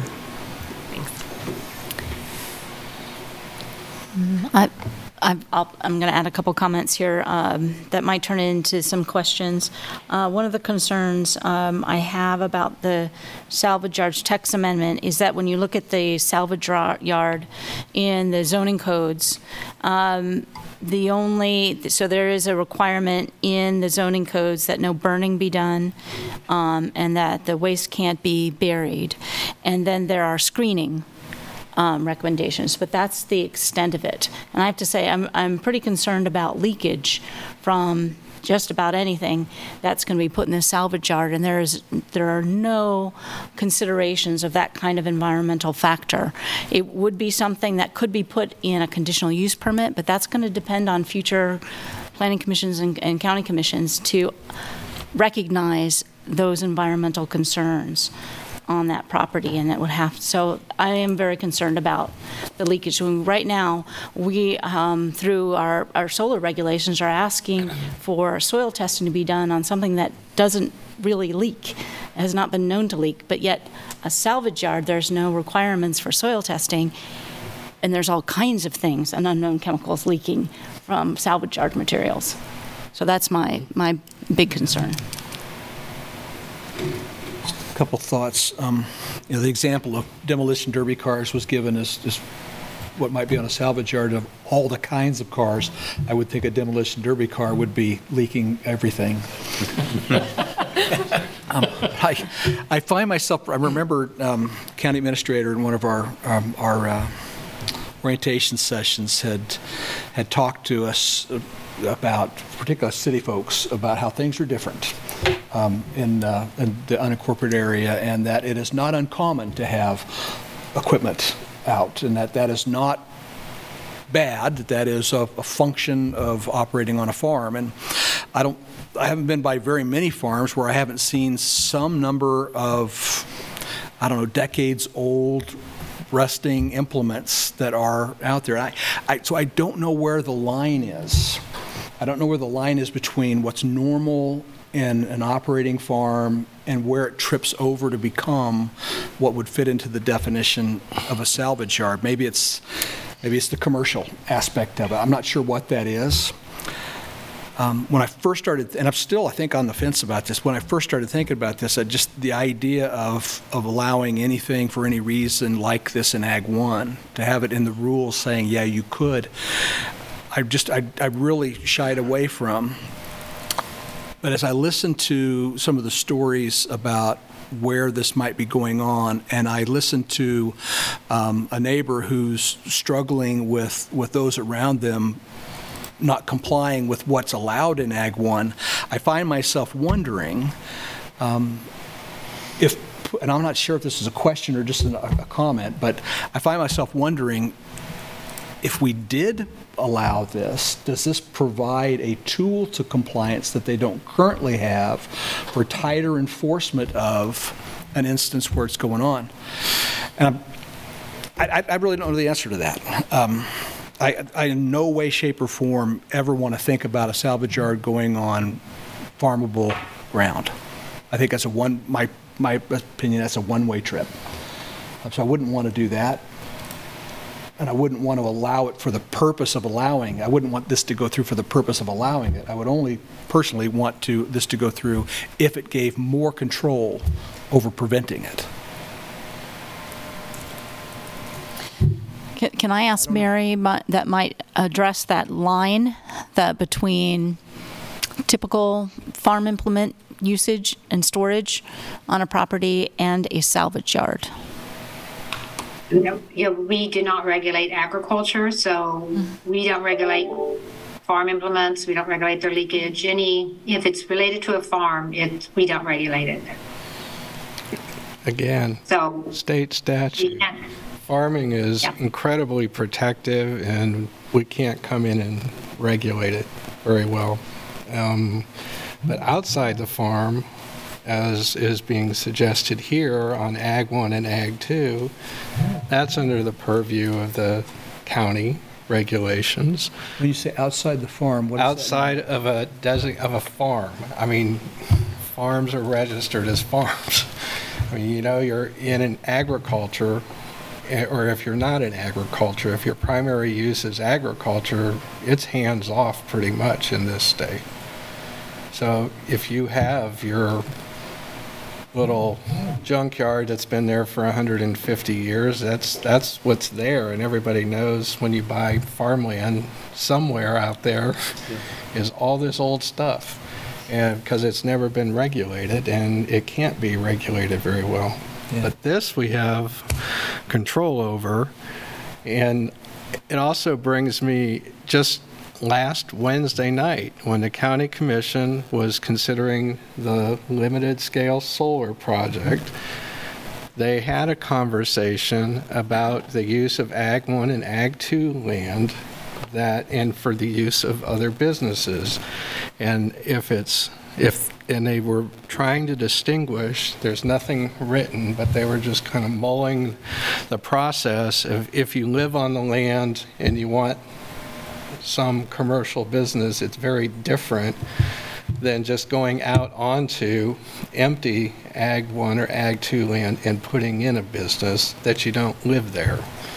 And this is actually putting in point source pollution sites all over, wherever, with a conditional use permit. And as Chair Ashworth said, we've got no teeth. We got nothing in our definitions. And as Natalia was pointing out by her, transformers, heavy machinery, every one of those is leaking what's considered hazardous waste directly onto the soil if we don't have some strict guidelines in our code, and we don't have those. Now, and we don't even have those in general industrial or light industrial, really. Unless the use triggers some licensing requirement. And I'm not sure that salvage yards or scrap yards, I don't know what the level of KDHE involvement is with those. Does anybody know? Well, I think that would mean, would that mean that it might trigger KDHE if there's regulations, if there's and if it's a business as opposed to just an individual establishing. I mean, we don't know here, is this a salvage yard as a business or a well, Natalia, you were in that work. When does KDHE get activated with type of use? Part of the problem historically is that salvage yards in Kansas have been regulated by KDOT and not KDHE. Uh-huh. And so you have this kind of gray area where like the fact that the salvage yard is regulated by KDOT very, very loosely, and then if it gets identified as a hazardous waste site, then maybe KDHE steps in, but those agencies don't necessarily mesh together very well, and I've run into that trying to address some other sites in the area. I've talked with friends that work with KDHE, and some of those KDHE people are really frustrated with that.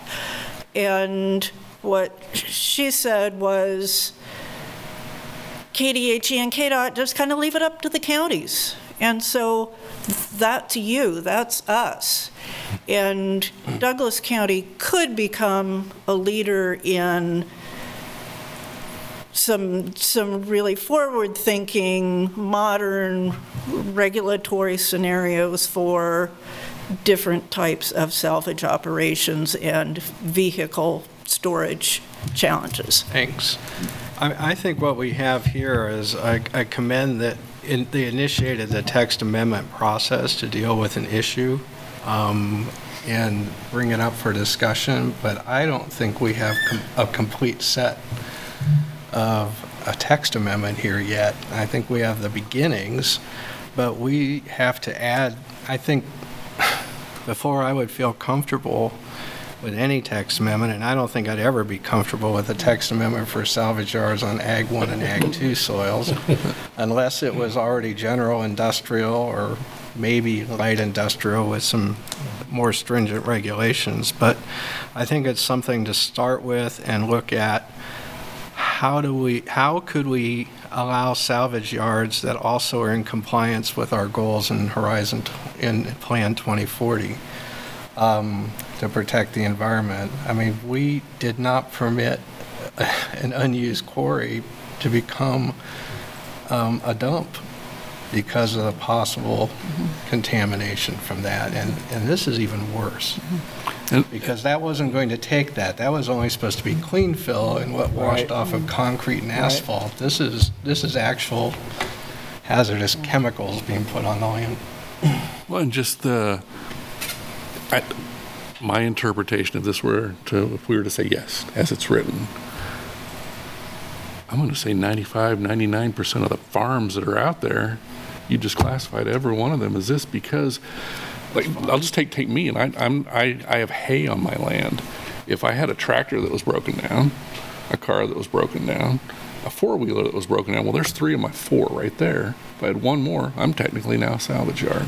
And if you've got a big family farm that has multiple buildings filled with equipment over the years, guarantee every one of them's over 4. And that has to be figured out. That's at the state level, I'm afraid. Yeah. For the farms. But this is just can somebody go out, buy a parcel of Ag 1 land and start a salvage yard? I think that's what this is about. I think what I hear, Gary, is that this is not addressing what you were talking about, right? So this isn't actually going to a problem that you see. This isn't necessarily going to solve it because it's actually the implements on farmland and in agricultural uses is not what this is getting at. So it's actually not solving that particular problem that you. Yeah. Yes, I would agree with that, and I find myself now as I listen to this realizing that.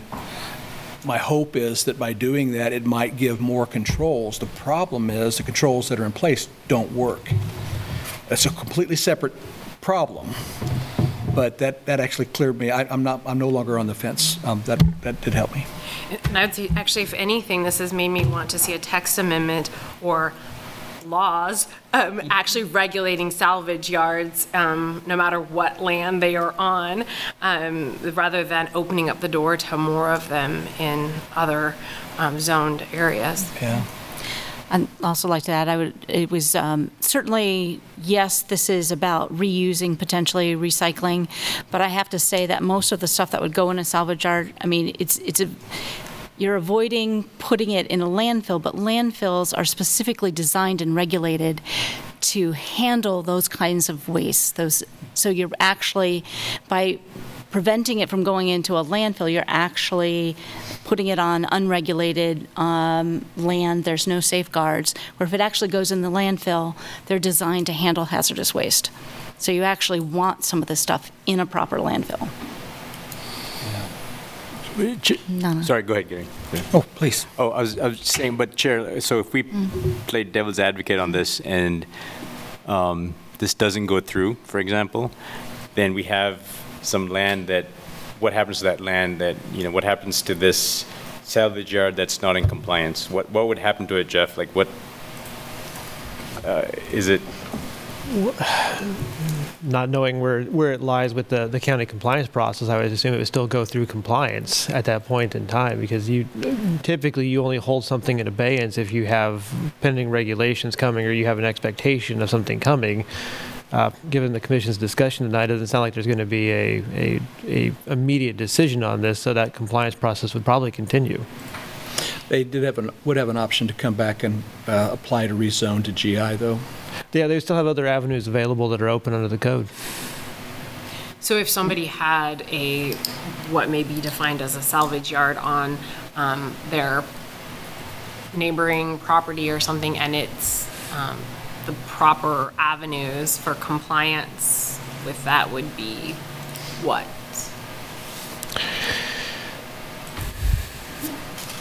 Well, Carl is online and could speak to the one that we are looking at right here. Yeah, because and that's right too. I just simply ask because I think that in this discussion, I have heard people saying that things like this or things that would be defined as this are currently happening. And so for those people who have those interests, I'm just curious what process they should follow, right? If that is in fact the case. I just want to add a point. So I live on some land that historically had junk dumped on it, but we farm it now. So it is possible for land that was once junked to be used for other purposes, and my land is an example of that. So I just want to put that on the table as well. So under current code, you would have a salvage yard operation via conditional use permit in the GI zoning district. So the process would be potentially, one option would be to rezone to the general industrial district and apply for a conditional use permit. Both those would come before you for recommendations, and the governing body would be able to approve both of those along the way. So there is those options and avenues there. The other option is compliance with the code as it is currently there. So that's another possible option there. And there may also be some others that I'm just not tuned into right now off the top of my head, but there are different avenues to meet those compliance standards.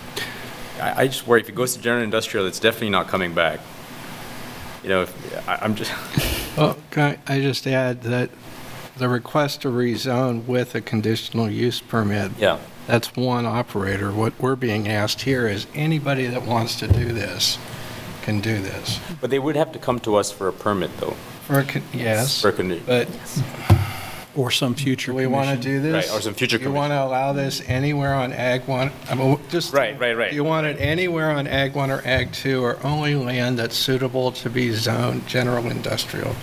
Those, to me, I only want it where we say general industrial could be personally, but that's where I think people should be thinking about this. Do you want it open to everywhere or limited to particular spots? Right. But yes, this would be brought forward with a conditional use permit, regardless. So Jim, Commissioner Carpenter, so in your scenario, you would disallow the current use. You would say that, or right, because it's Ag 1 today. So you would say if they couldn't rezone it, you would say that it could not be used for a salvage yard. That would be. I'm not saying that. I'm just asking. I'm just saying, like, what? I'm saying I'm not going to vote in favor of this text amendment, but if the applicant wanted to file to rezone where they currently have a salvage yard, nothing's going to stop them from doing that. Right. And by doing that, they'd also file for a conditional use permit at the same time. We've seen that quite often, and that would only apply to the one. Right. And then we'd have the obverse of this discussion. If it's good for them, shouldn't we look at extending it everywhere in the county? Right. But tonight should we allow this possibility everywhere on Ag 1 and Ag 2 land in the entire county? Yeah. possibly, Yeah. since it would have to be an individual conditional use permit. Right. And I think one of the letters was pretty good. It would depend on the composition of this commission at the time and the composition of the county commission at the time, so it would be applied possibly differently every 4 years, or every 2.5 years, or whatever.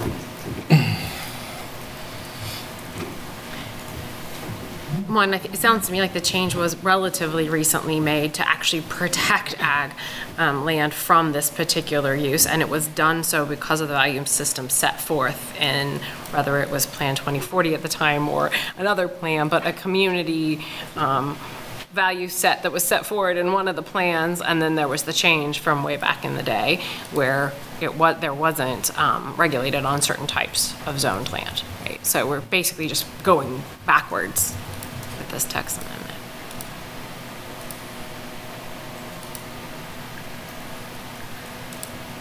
And how specific would we be as far as saying, here's what you need to do with the batteries, here's what you need to do with the battery posts, here's what you need to do with the transmission fluid, here's what you need to do with, how specific are we going to be? I don't understand what you mean. How specific are we going to be in the sense of, I mean, I don't think we're getting into the business of regulating a salvage yard, right? Like this is just if this were to go through, a salvage yard could be there and there would be regulations that have nothing to do with us or this body or the county. Are they there now?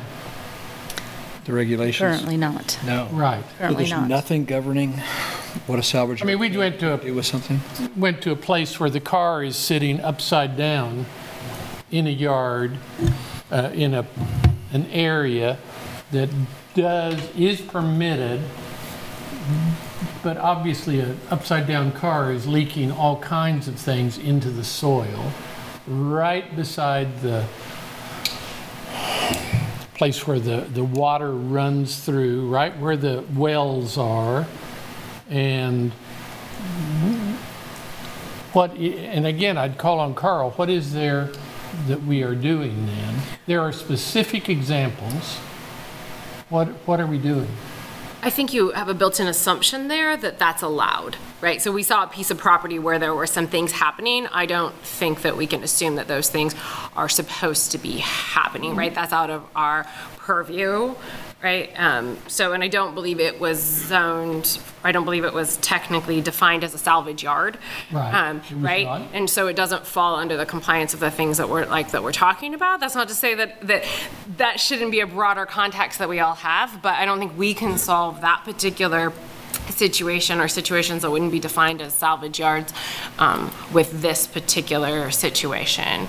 That's more kind of back to what I was saying. Right. I think that we should have much broader conversation about how we're regulating these things, but that's still outside of the text amendment pending. It is, but I think we can, again, Carl is here. He is the county person. We can certainly ask him and say, what happens? Is Carl going to Darius? Okay. Good evening, Commissioners. I'm Carl Bauer, County Planner with the Zoning and Codes Office. So right now, many of the salvage yards operating in the county are on an unpermitted basis. And we have a variety of avenues to seek compliance for that. One example that comes to mind is last year, there's a salvage yard where several of the vehicles are in the floodplain. There are dozens of vehicles on the property. So we went through the temporary business use process to temporarily permit the vehicles on that property, give the landowner some peace of mind that there wouldn't be any action taken against him during that time. But every year he has to show evidence that vehicles are being removed from his property. The reason for the temporary business use and going through that process was that we recognized that those vehicles were a major investment for the individual running that salvage yard, and they were a part of his retirement. So we wanted to give him some additional time to remove those. Carl, do you feel like you've got the latitude to provide that to each individual today without a text amendment change? It's an option that's currently available. And I think that Commissioner Thomas's question about the different fluids and different aspects of a vehicle there, that would probably take a lot more research to understand what is and is not allowable under the state, what is governed by a state, KDHE, KDOT, whoever has that jurisdiction with authority, versus what is at the county level that we'd be able to actually put into our code and carry forward. Because there may be other items in there. I know you talk about household hazardous waste. There's a lot of different specifications and regulations about that we may not be able to kind of dive into with a code update, that we may want to take a look at and see what the state is doing first. So, Carl, correct me if I'm wrong, but currently in the county zoning code, the only thing that's restricted in respect to a salvage yard is there's no burning and no burying, and then it must be screened. So there's nothing about being in the floodplain. There's nothing about being what can and cannot leak. There's nothing about specific location over soil types or any soil testing or anything like that. It's just burning, burying, and screening. I don't have that information in front of me. Mary might have a better answer for that. That's something I'd have to do some more research on and get back to you. I don't have that in front of me at this time. Yes, you're right. There are just a limited amount of standards, and that's common with a lot of our uses. Rather than developing very specific standards in the regulations, a lot of times when a conditional use permit comes in, then we establish the standards. If you look at our quarries, there's only about 4 standards or maybe 5, not many in the regulations, but when a quarry comes through, they end up with 30 conditions. And it's just, like you said, it's a matter of staff researching it, the commission approving it. So, you know, it's worked out in the past, but possibly maybe it wouldn't in the future if we didn't have the appropriate staff, that perhaps we would let things go without the right standards. So that may be something that you'd want to consider, is having us look into standards, more specific standards, even if we don't expand the salvage yard use. I have a question. We've been talking here about things, my understanding is your conversation was about things that are actually defined as a salvage yard or have like approval to be a salvage yard and are in the proper zoning. What about things that meet the definition of salvage yard but are not, have not gone through the proper channels and don't actually have the CUP and whatnot, that aren't actually in the right zoning space, but they would meet the definition of a salvage yard? Like, what, because I'd never thought about salvage yards really a whole lot, to be super honest, but now that I think about it, if you're looking at it, you know, I am out in the rural, it's like everybody has a salvage yard, and I don't know whether or not they're designated a farm or not, but I'm just curious as to certain things that are not technically what we're talking about here, right, that wouldn't have these salvage yard standards, but are basic, but are a salvage yard. So if I follow the question correctly, what would the process be for someone who is not eligible for a CUP under their zoning district but has a salvage yard? Or their neighbors is really who I'm thinking of. Like, I'm thinking about people who are having a salvage yard or would meet the definition of salvage yard or something, but it's not in the general industrial, it hasn't got the CUP. It's something that would be a salvage yard outside of conditioned or approval or whatever. If there was that case and there was no avenue where you couldn't rezone and get to that special use permit, or you did rezone, or short of that, it would just be a compliance case. They'd have to come into compliance with the code as adopted. At that point, the county code enforcement would have to go out and go through that process to go through those steps for the compliance portion. The current definition of storage yard is the 2020 zoning regulations, and it's pretty broad. If you read this, it's just a parcel of land with or without buildings used for storage of discarded materials, and then to be bought, sold, exchanged, and stored. There's no numbers to it. There's no number of vehicles. So part of this was a proposed definition, and part of it was what we're dealing with in terms of allowing it in other zoning, other Ag 1 and Ag 2 zoned areas. Question for staff: who has authority to regulate or to impose, to draft and impose regulations for salvage yards in rural areas? Is it Board of County Commissioners? Who can change the conditions in the code? Yes. That'd be the Board of County Commissioners. You would also see it as a text amendment, could make a recommendation to them, but ultimately they're the decision-making body for a text amendment. Okay.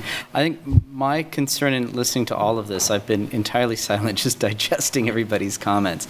But it's like, what's the primary objective? Like, what are we trying to accomplish, or what are we being asked to accomplish? And, you know, it seems initially it's to take someone who's currently out of compliance and create conditions that will bring them into compliance.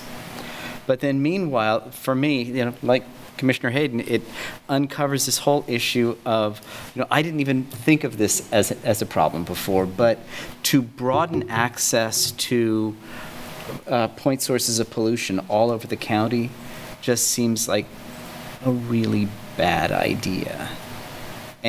But then, of course, it bumps us up against, you know, private land use rights, or people's perceptions of their private land use rights, and just common practice. What are people already doing? And so, to me, this is just my mind is drowning in the consequences of action and inaction on this. It seems to me. I mean, for one thing, I don't see how I can support this tonight, because it's just too big an issue to just say, let's broaden access. But it raises, for me, the question of how the county might take responsibility for creating effective means for ensuring the safety of aquifers and soil, while also bringing people into compliance.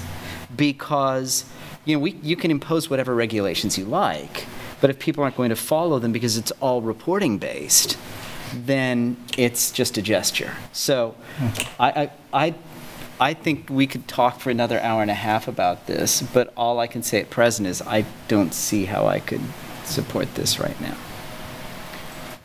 But I'm grateful to staff for bringing it to our attention. I am too. Wow. Yeah, can I ask a question of staff, Mary and Joe? So to follow up with what Commissioner Carter is saying, what is the pain point? So like if we don't vote on this, or we did postpone it or vote no, what are the negative? How does it hurt the city to not approve this language? I don't think there is a pain point. I think the issue would be that the Zoning and Codes Office would continue with their compliance. This was one avenue. You know, they suggested rezone, and then we looked at maybe do a text amendment. So I think they go back and suggest to the person, you may want to rezone, but watch this video and see what the opinions are of salvage yards. And also it'd be important to check the land that he wants to put it on. Is it good agricultural land? Or is it land that could be rezoned? So I don't know if we'd recommend that he submit a rezoning request right away rather than look into it to get an idea if it would be something that staff could support and the commission could, you know, recommend approval of. If he decides not to do that, then it would be a zoning and codes process to get him to clean up his site. So Mary, why wasn't that considered, like, that for some reason you guys decided that wasn't the best option, right? And you thought changing, what was the reason to go with the language route and not the zoning route? To go through the text amendment rather than the rezoning? Yep. Well, with the rezoning, the general industrial, you're opening, you know, if the property gets approved, now you're opening a lot of uses, way more than just a salvage yard. So you would have to do a conditional use permit and condition the zoning very strictly to only allow one use, which is technically what a CUP is. So they're almost getting two CUPs.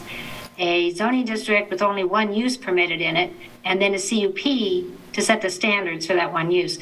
So it was just seen as maybe a more straightforward way to do it. I understand the points that I really probably wouldn't even want to do that on land that's zoned Ag 1. And maybe it's better just LI or perhaps some transitional agriculture. You wouldn't be zoned Ag 2 unless you weren't suitable for agriculture. But that's why the text amendment was looked at as an option rather than duplicating the conditional use permit with a rezoning condition to only one use and then a conditional use permit for that use. Yeah. But that is an avenue that can certainly be taken. Well, I'm not suggesting we do this tonight, but one avenue to sort of narrow down some of the concerns about, well, what is a salvage yard, might be working on that definition. And just that piece alone might help clarify what people are seeing out in the county, what people think should be allowed or not allowed, but working on that definition. I'm not suggesting we wordsmith that tonight. Maybe but send just, that back as a request. I will say three of my friends are out of compliance. And the difficulty is where, and I think Carl talked about one of them, this person's whole life he has collected his IRA account out in his pasture for retirement, and now for the county to come in and say, those have got to be gone, you have 30 days, is a difficult thing to do. So trying to balance out property owners' rights, what has gone on in this case for years, 30, 40 years. Others are essentially the same way. It is a difficult issue. The one that was brought up here, I'm not sure is as difficult, but the enforcement is very difficult. Probably all of us that live out in the country or in the city even know. Here are places, they're out of compliance. You turn it in, either the city or the county. Do they have the staff? Do they have the resources to go take care of it? Do they have the KDHE hazardous materials list that can go through and say, okay, this car that's upside down on your property is out of compliance. Now, here's what you have. It is a difficult issue, and I don't know the solution to that. But I'm not sure I would like to see more Ag 1, Ag 2 land taken out of production to have a salvage yard that really is very undefined as we have it. Just this amorphous, 5 or more, bring, sell. It's a tough subject, and I don't know a solution to it. And my friends who are in this difficult situation are good people. Most, I will say this, yes, Jim, you're right. You do have a certificate that says you are a farm. You are classified as a farm, and if you are, you know you are. Most farmers that I know are great stewards of the land. They have been forever and ever and will continue to be. It's tough, and I don't know a solution. I think Carl gave a great solution that they're using with one individual right now, allowing it to be sold off over time to eliminate the use. Because these, like you said, these have happened over decades that they have come to this point.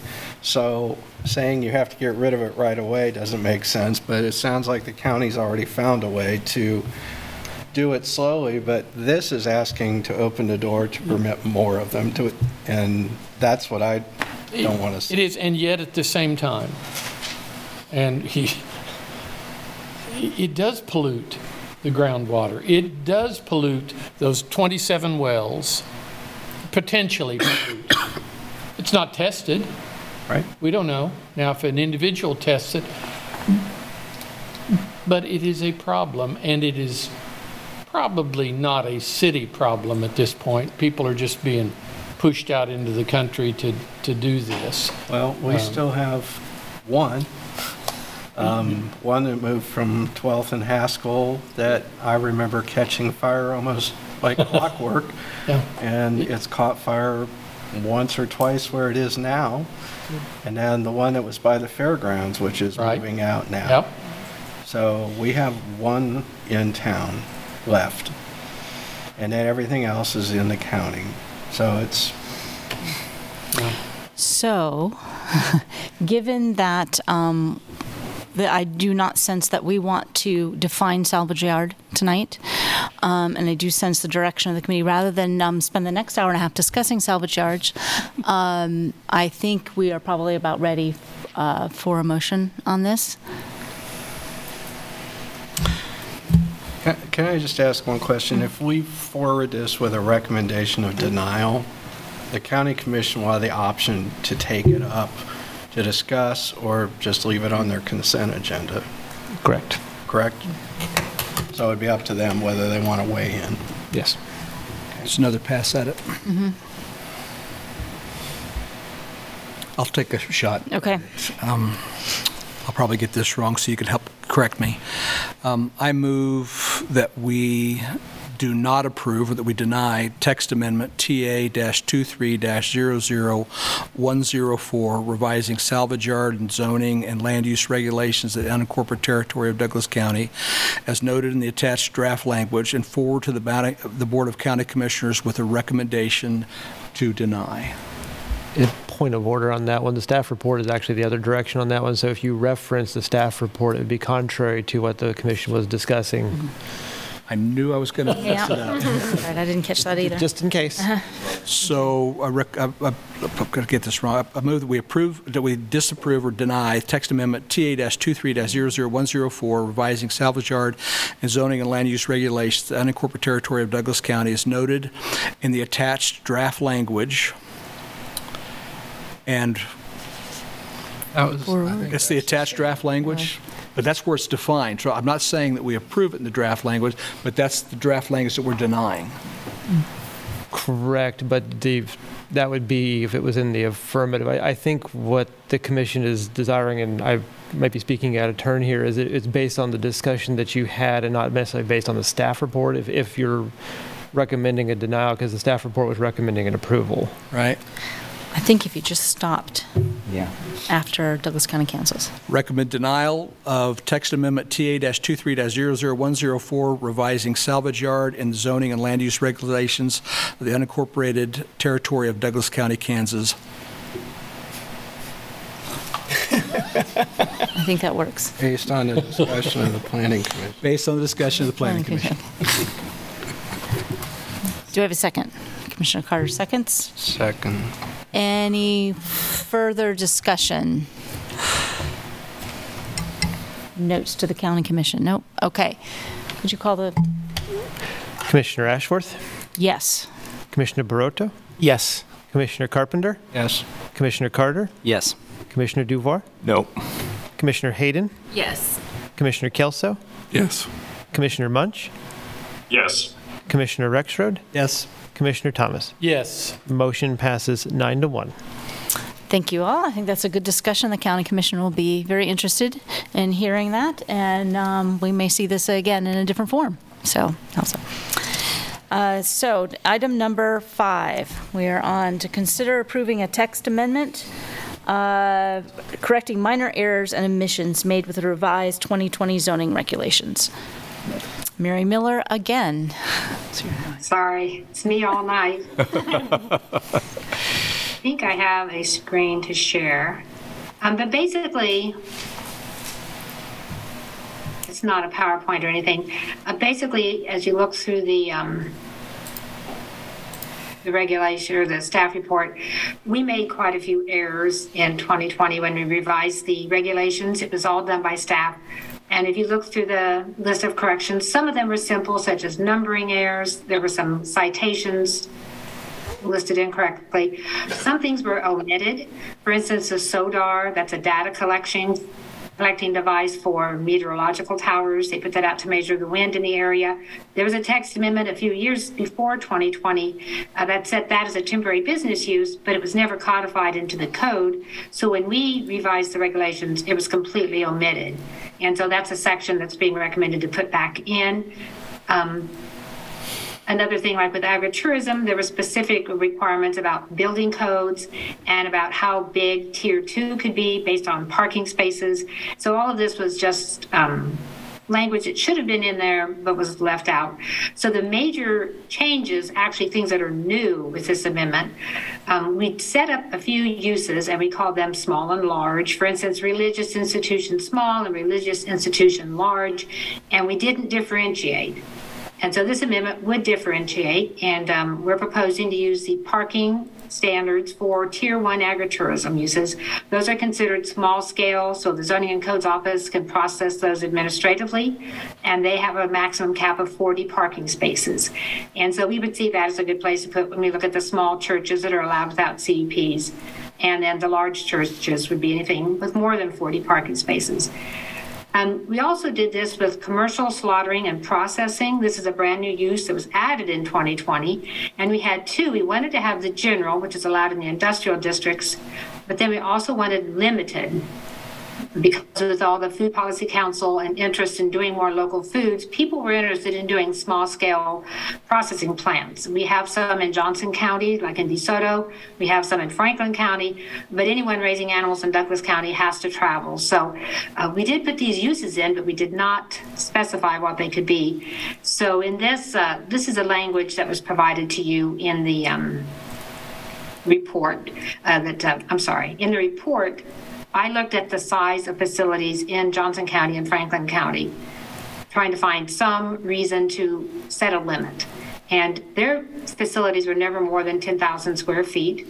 And in our regulations, we have a value-added ag business use, and the limit of 10,000 square feet for the building was set with that use. So that was proposed in the staff report as the draft language. However, I reached out to the Food Policy Council, and then Marlon Bates from the Kansas Extension Office contacted me and put me in touch with a gentleman from the Department of Agriculture who's in charge of marketing. And he gave me a brochure that the Department of Agriculture uses to distinguish between different levels of slaughtering and processing plants. They have 5 levels, but he said ours, the limited scale, would fit their number 1. And so if you're limited, he says you slaughter fewer than 100 head in a year of operation, and or you process less than 10,000 pounds of product in 1 month.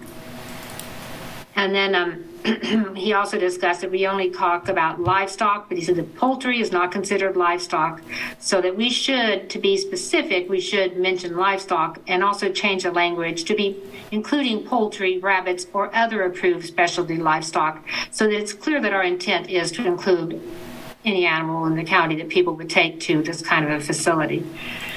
And so the general, the standards they put on that is you slaughter between 1,000 and 10,000 head in a year, or process between 10,000 to 10 million pounds of products in 1 month. And I guess you just never go above that amount. So that would be the size that would be part of the industrial zoning.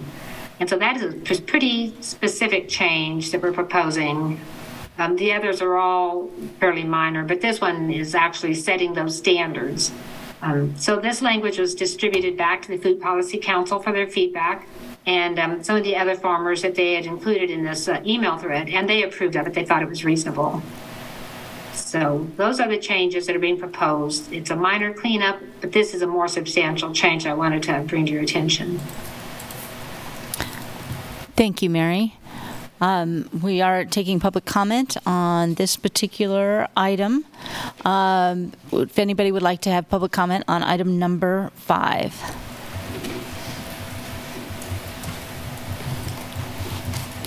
I'm Natalia Lowther, and I raise poultry, and I'm not sure whether sheep would be included as specialty livestock or livestock, so that is kind of unclear. Kansas Department of Ag has basically a whole page of different levels of poultry processing and exemption. And I think instead of Douglas County making the regulations with numbers that are just specified in the Douglas County regulations, I think that we should work with Department of Ag. Mike Fink is the inspector that I work with, and write our regulations to reference the different levels that growers can be licensed for, so that it's clear that if you're in, exemption level A, B, C, or D, then that counts as limited. If you're in one of the other exemptions levels, then that counts as general, instead of having to try to correlate state standards with county standards and numbers. Thank you. Sorry, we might have more questions about that coming up. Thank you. Other public comment on item number 5? No. Any online comment for item number 5? Seeing none, I'll bring it back to the commission for discussion.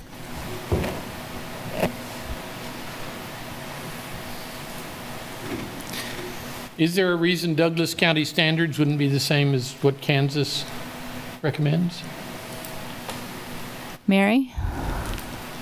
We are using the Department of Agriculture recommendations. They sent me the brochure. They have 5 categories of facilities, and that's how they list them, is by the number of head that's slaughtered and by the amount of product that's processed per month. So those are straight from the Department of Agriculture. Ms. Latha, can you explain, what do you mean by class of exemption that you spoke of? I think perhaps there's a confusion happening between livestock slaughter facilities and poultry exemptions and poultry slaughter facilities. And it's very confusing. I've actually fallen out of compliance without even realizing it, just because it's really, really confusing. I think the 5 levels that Mary is referencing and the numbers that she's referencing are for the livestock slaughter facilities, like cows, pigs, things like that. I don't know if sheep or goats are in that. I'm guessing they probably are. The poultry processing there's many, many more different categories of exemption, and they're based not just on the number of animals. There's no mention of pounds when it comes to poultry. A bantam is the same as a turkey. It's all just number of birds.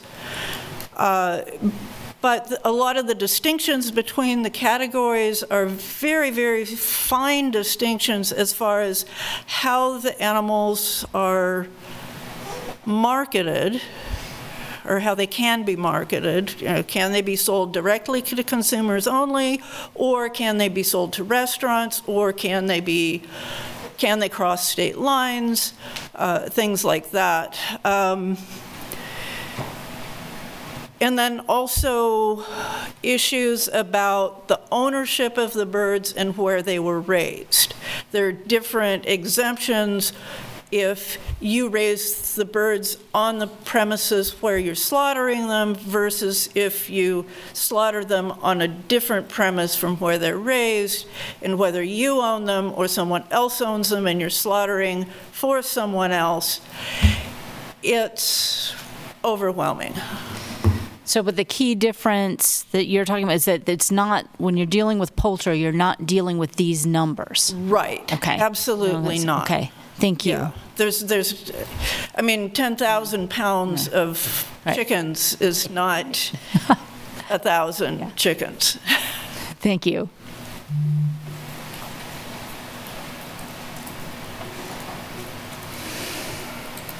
Mary, when you look at that, back on that screen you had with the slaughtering facilities, is that something to include? Is some sort of different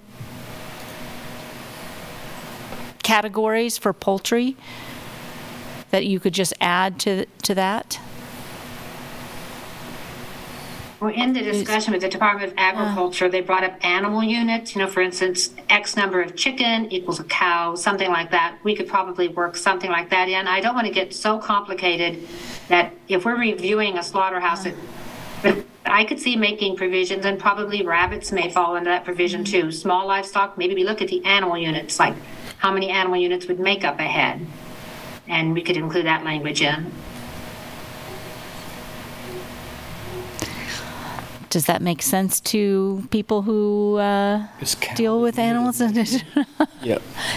So, yeah, somebody that has to process chickens and sheep, I think I understand what Ms. Lowther is saying, because under current rules, you can process as many chickens as you want on your property, but I have to take the sheep somewhere.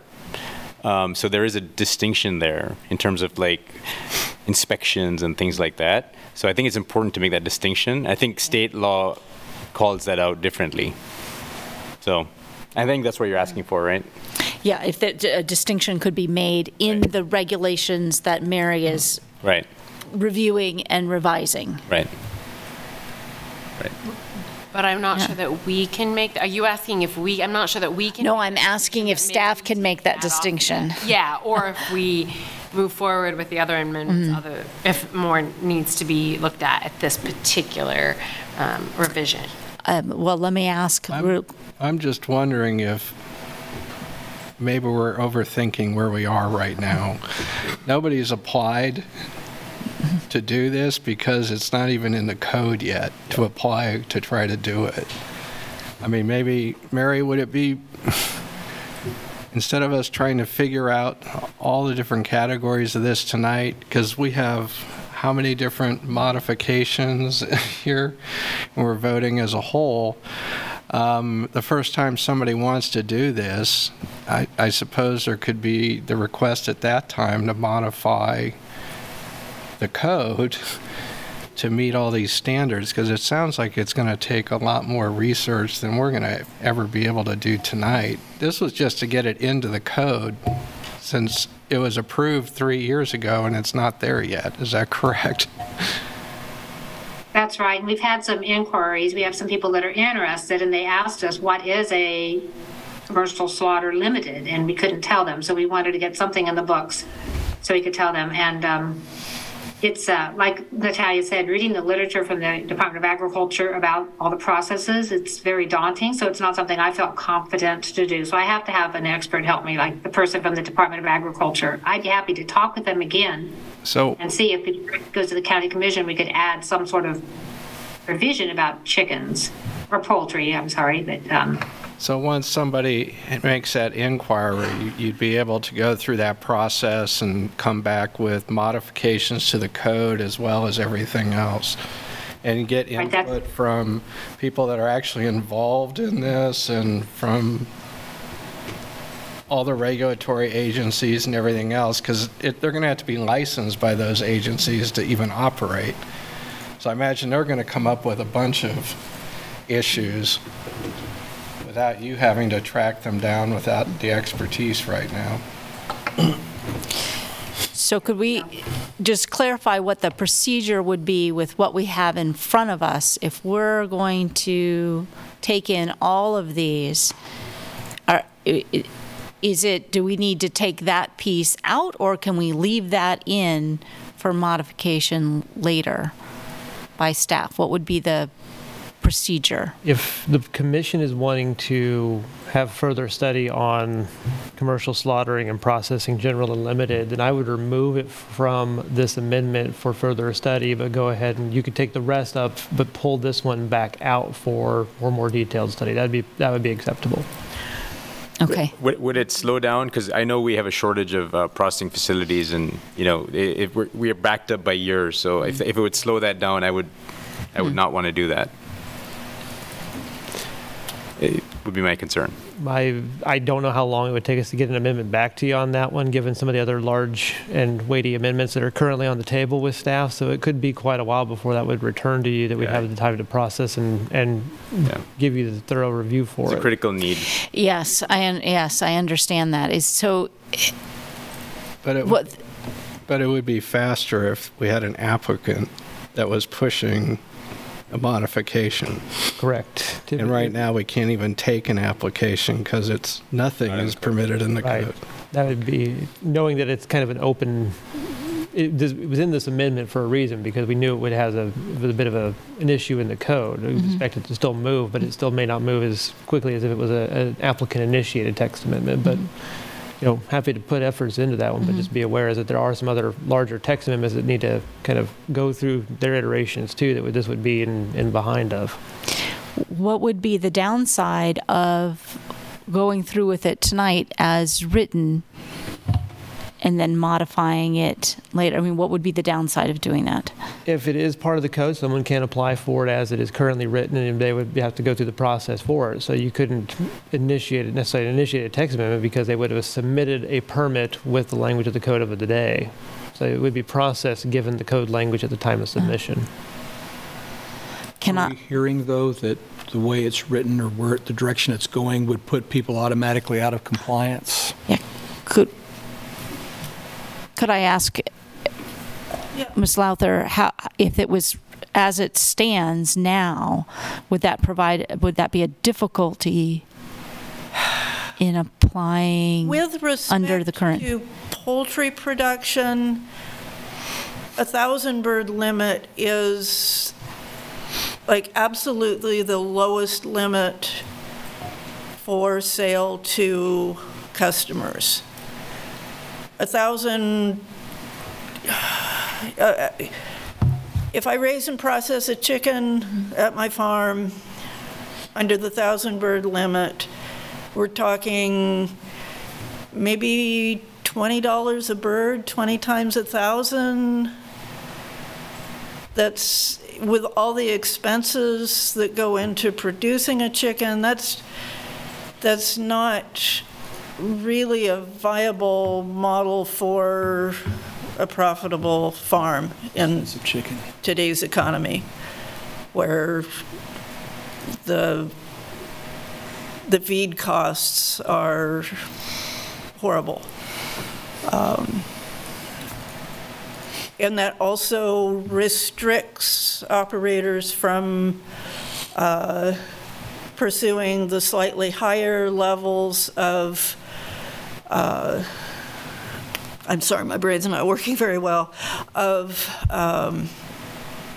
the exemption, which would allow them to sell to restaurants or at a farmer's market. The 1,000 bird limit only lets me sell from the farm. So they're very restrictive. If we pull it off tonight and it's in limbo for a year, then we have any restrictions to operate? So we're looking at the language here, and we don't see the reference to the 1,000 birds in the staff report. Yeah. It's not in here. Okay. Yeah, so I don't know where that's coming from. It's not in the stuff. I think our question is, are we looking at what actually we're voting on, or is the language that Mary presented on the screen what we're voting on? Right, exactly. And I just want to make sure I understand what we're looking at, That's right. or what we're asked to vote on. Mary, can you clarify? Yes, we are voting on revised language, and that's what I showed on the screen. But I'm not sure I understand Natalia's issue exactly. However, in the definition, we're only looking at animals that are not grown on the property. You can slaughter as many animals. We're not looking at things you grow as a farmer.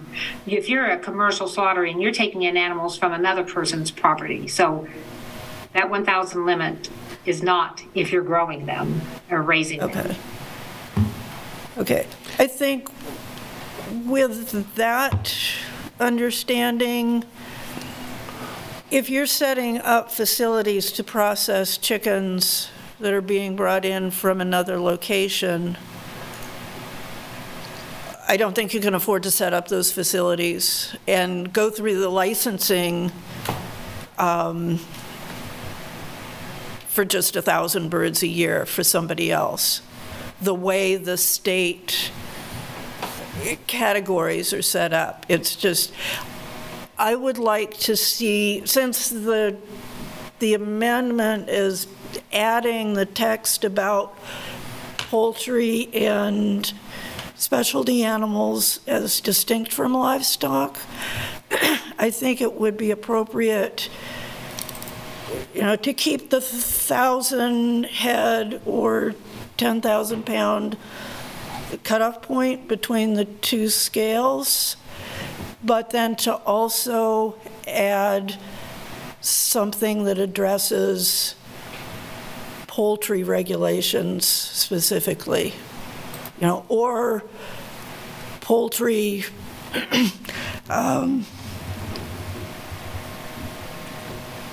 poultry exemptions. But it's hard to. Yeah. And it's really fine print on them. Thank you. Yes, thank you. Could we see the actual language? I'm really sorry if I'm looking at what was online. I think we both are. So if we could at least see the actual proposed language, it would be very helpful because I don't process animals, and so I'm having a hard time figuring out exactly. The only number I'm seeing in there talks about the 10,000 square feet. Right. Here we go. So this is different language. Okay.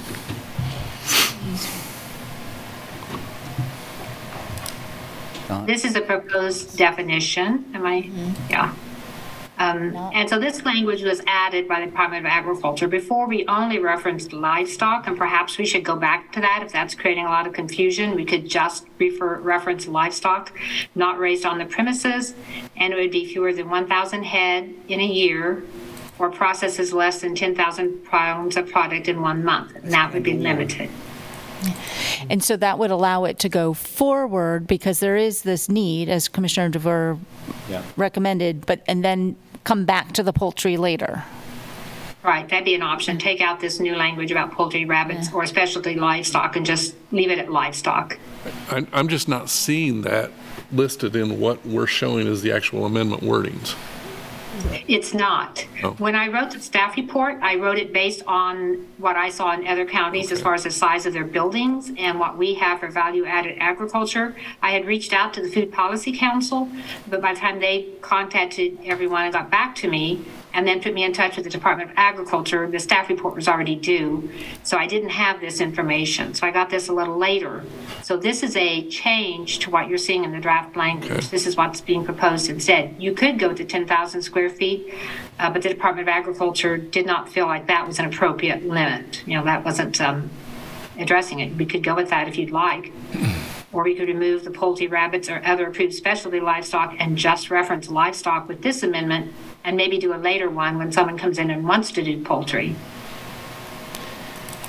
I mean, I don't know the definition. I don't know if is there a definition of livestock in the referenced code? I don't know that taking out poultry, rabbits, or other approved specialty livestock helps if they are definitionally livestock, if they're being raised for the processing purpose.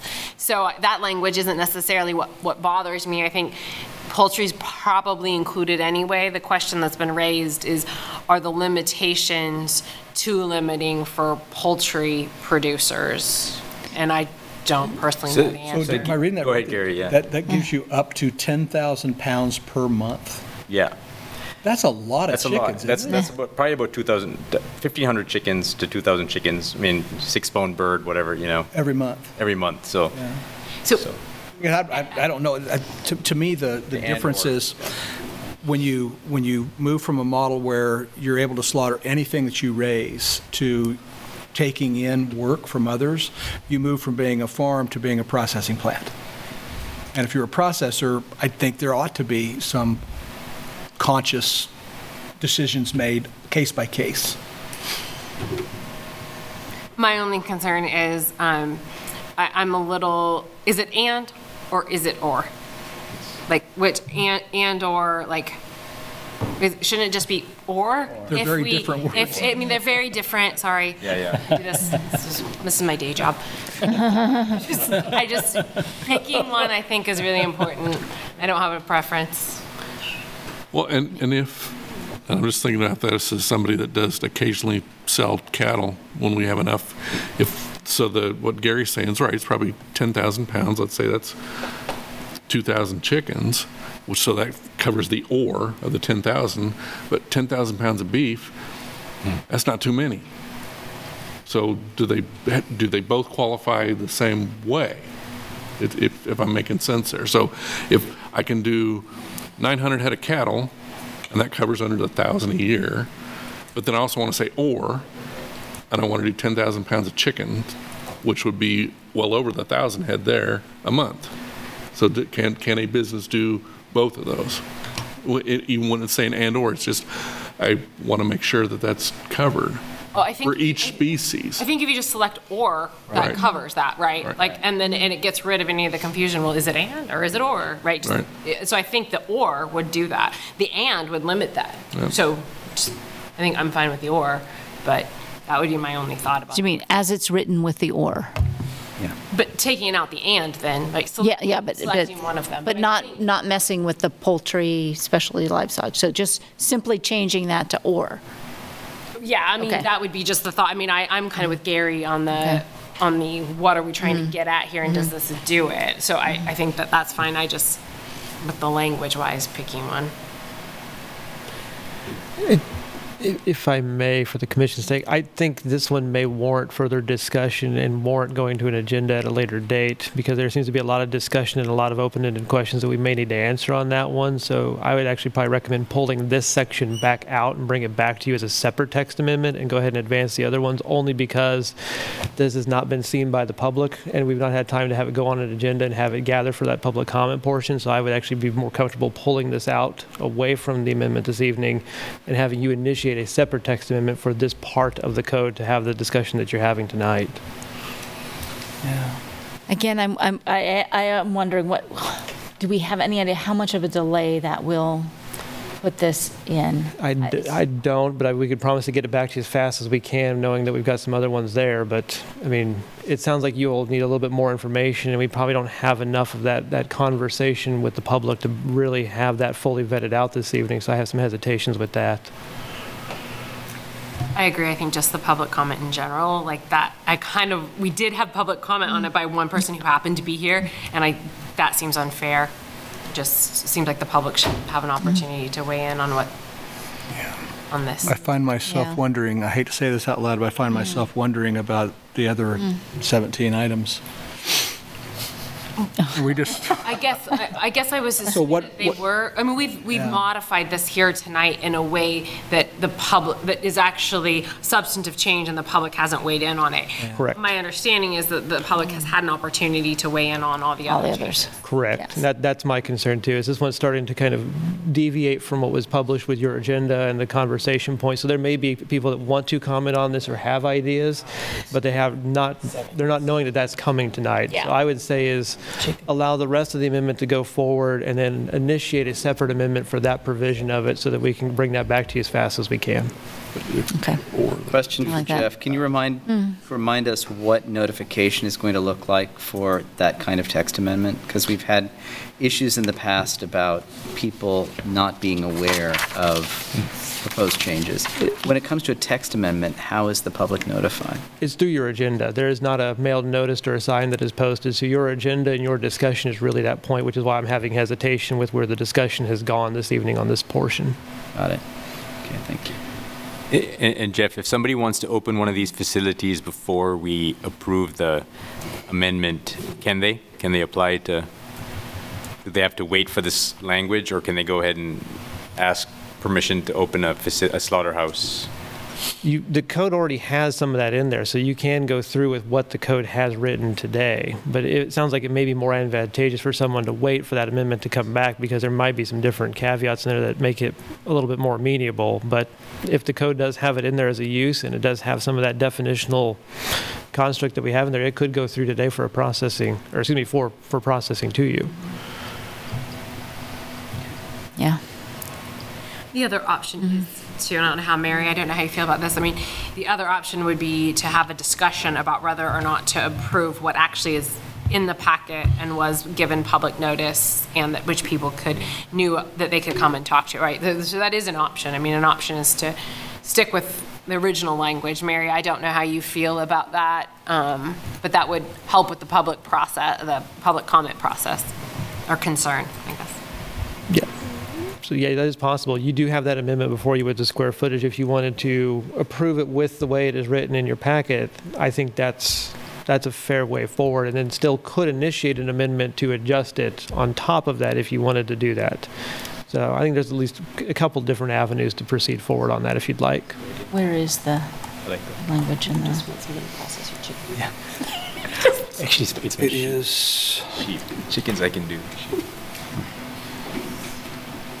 Can you point out that number 8? Oh, yes. I believe it's on page 8 of 11 in your packets. 8 of 11. Top of the page. Make sure everybody looks at so that is, there it is. Number 8, section 12, 315, a facility used for the killing and butchering of livestock that were not raised on the premises and the refining of their byproducts. Products are typically sold to butcher shops or grocery stores. There's no maximum limit on the total building area. And then we have a building area. So we can at least continue with this as written and then amend it later. Yes. Okay. That's good. I like that. Okay. And as I mentioned, you can make a recommendation on the amendment 105 that's before you this evening, and also initiate an amendment to that specific section if you would like to. So 2 separate motions. One to accept the text amendment as presented, and then a second motion to initiate a text amendment. If the board would like. If the board, okay. I just would want to check with Mary if that is consistent with what would work for staff. Mary? Yeah, that would work. That would work for us, the 10,000 square foot. I haven't heard from anyone that would not be a suitable size. And so that would get us started. At least we'd have something we could tell people if they ask us, do we fit into limited or general? We could tell them, and then we could work to make the changes better so we have a better definition and bring that back to you. Okay, so would anybody like to try with a first? And that's just a motion? Motion to approve what's here. Yes, does anybody have any discussion on any other portion of the suggested text amendment? I was curious, just as to the item was number 9, the temporary business use plan, adding G in there, and maybe this was in the report and I just haven't remembered it. Are those things not currently? I feel like those things are included in discussion on temporary business use plans, and so I was just curious, how this text amendment came about. I don't know if They're not specifically listed in the regulations, but a few years before, I think it was 2018 perhaps, a SODAR unit was going to be put in Douglas County. We didn't have any standards for it, and we didn't know whether to do a CUP or make it a temporary business use. So a text amendment was done, and it was decided it would be a temporary business use because it doesn't stay there that long. So that got adopted. We had language, but it was never codified into the code. Somehow that just was an oversight when they codified the zoning regulations. So when we pulled up the copy and made changes, that wasn't in it. So we completely omitted anything about the SODAR. So the definition of the SODAR, that it is a use that can be approved by temporary business, and then that extra section they had about what things you can look at, it just gives them, anyone who's looking at a temporary business use permit, and that's zoning and code staff, it gives them extra credibility or extra, I don't know what the word is, but it makes it more palatable to people that they're going to look at all these things when they review their temporary business use permits. Okay, it's my understanding that they kind of do anyway, so I just was wondering. Thank you. Mm-hmm. Any other items in this list? And the cleanup. Would somebody care, let's see, I'm looking for Commissioner Munch, if he has any questions about any others. No? Sorry. Go ahead. Why are they saying number 12, except the date of the meeting is not required on the site plan notice signs? Why take the date of the meeting off? I just feel like we hear people time after time after time coming and saying that they didn't get notice or they hadn't heard about it or they just found out. And so that just stands out to me as why would we move the opposite direction of what we're trying to do? Right. Site plans, we require posted notice for a lot of items. Most of them come to the Planning Commission. And when an application is submitted, we know what Planning Commission it's on track for. So 20 days before the Planning Commission meeting, we give the applicant a sign to post. But with a site plan, they submit it, and it's going to go to the County Commission whenever it's ready. So whenever they've addressed the comments and our concerns, it could be a month, it could be 6 months after it's submitted. So it's hard for them to put the date on the sign. We actually have to do 2 signs right now. They put up a sign to let everyone know it's submitted. And then we try to remember when we schedule it for the county commission to give them another sign 20 days before with this date. And actually, when they see the sign, most people, if they're concerned, call us and we tell them that we're working on it, because the point of the sign is for them to be involved in the review process. If they're concerned, if they are worried about the use, they can make changes if they let us know ahead of time. We used to not notify site plans at all, but now we mail notice. The applicant mails notice to everyone within a half a mile and tells them he's going to submit an application. Then the signs are put up. And so people can contact us, and we have a lot of input in our site plan process now, thanks to these notifications. But it's just that it's difficult to know when they're going to go to the county commission. And if you don't know 20 days ahead of time, they have to wait. And if you want to go ahead and have us do the 2-sign process, where we set 1 sign for the application and then we set out another one for the meeting, we can do that. But it's just seems redundant. And but the point is to let people know something is happening here. If you're interested, call the planning office, because otherwise they won't know where the meeting is. We're not going to put all that information on the sign, but it would be up to you if you'd like us to keep it.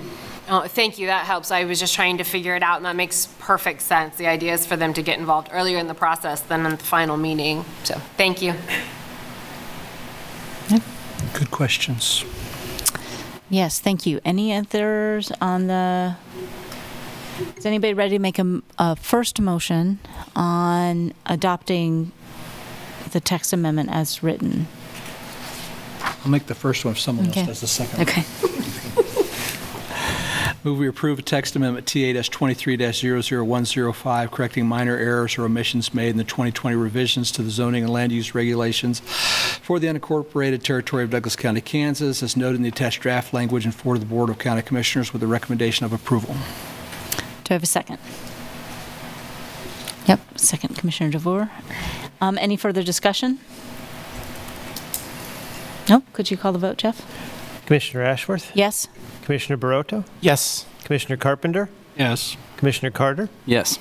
Commissioner Duvoir? Yes. Commissioner Hayden? Yes. Commissioner Kelso? Yes. Commissioner Munch? Yes. Commissioner Rexrode? Yes. Commissioner Thomas? Yes. Motion passes 10-0. All right, and there is a possibility of a second motion on the table referring to the processing facilities. Thinking about how to word this. So is the idea that we've thought it through and we just want to remove and dash, or are we asking to go back and go through a public process? I think go back and go through the whole public process. My and/or was super nitpicky if that was the language that was going through, but I think here that we want to go through a process of figuring out what would be best and allowing the public to comment on it. So we needed a motion to initiate a text amendment. Yep. And the subject matter of that text amendment. Governing processing facilities. Definition of commercial slaughtering and processing. And the limited one, too.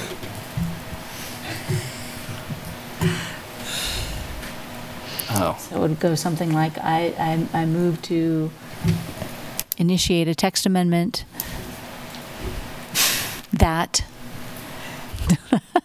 That initiates a public process. Is that right? Can you help us out with the language here? If the commission is looking for language to initiate the amendment, I would recommend something along the lines that you would initiate a text amendment to Section 12.315 to revise and study the commercial slaughtering and processing general and commercial slaughtering and processing limited definitions and bring that back for consideration. Oh, wow. You're that way. No. Yeah, go ahead. Okay, Go ahead and give it a try. Okay. I move that we initiate a text amendment to revisit Section 12-315 definitions, including commercial slaughtering and processing general and commercial slaughtering and processing limited. And return recommendations. That sounds And good. return with recommendations to the Planning Commission. Nailed it. All right, yes. Okay. Any further discussion? Okay, can we call the vote, Jeff, please? Commissioner Ashworth? Yes. Commissioner Barota? Yes. Commissioner Carpenter? Yes. Commissioner Carter? Yes. Commissioner Duvar? Yes. Commissioner Hayden? Yes. Commissioner Kelso? Yes. Commissioner Munch? Yes.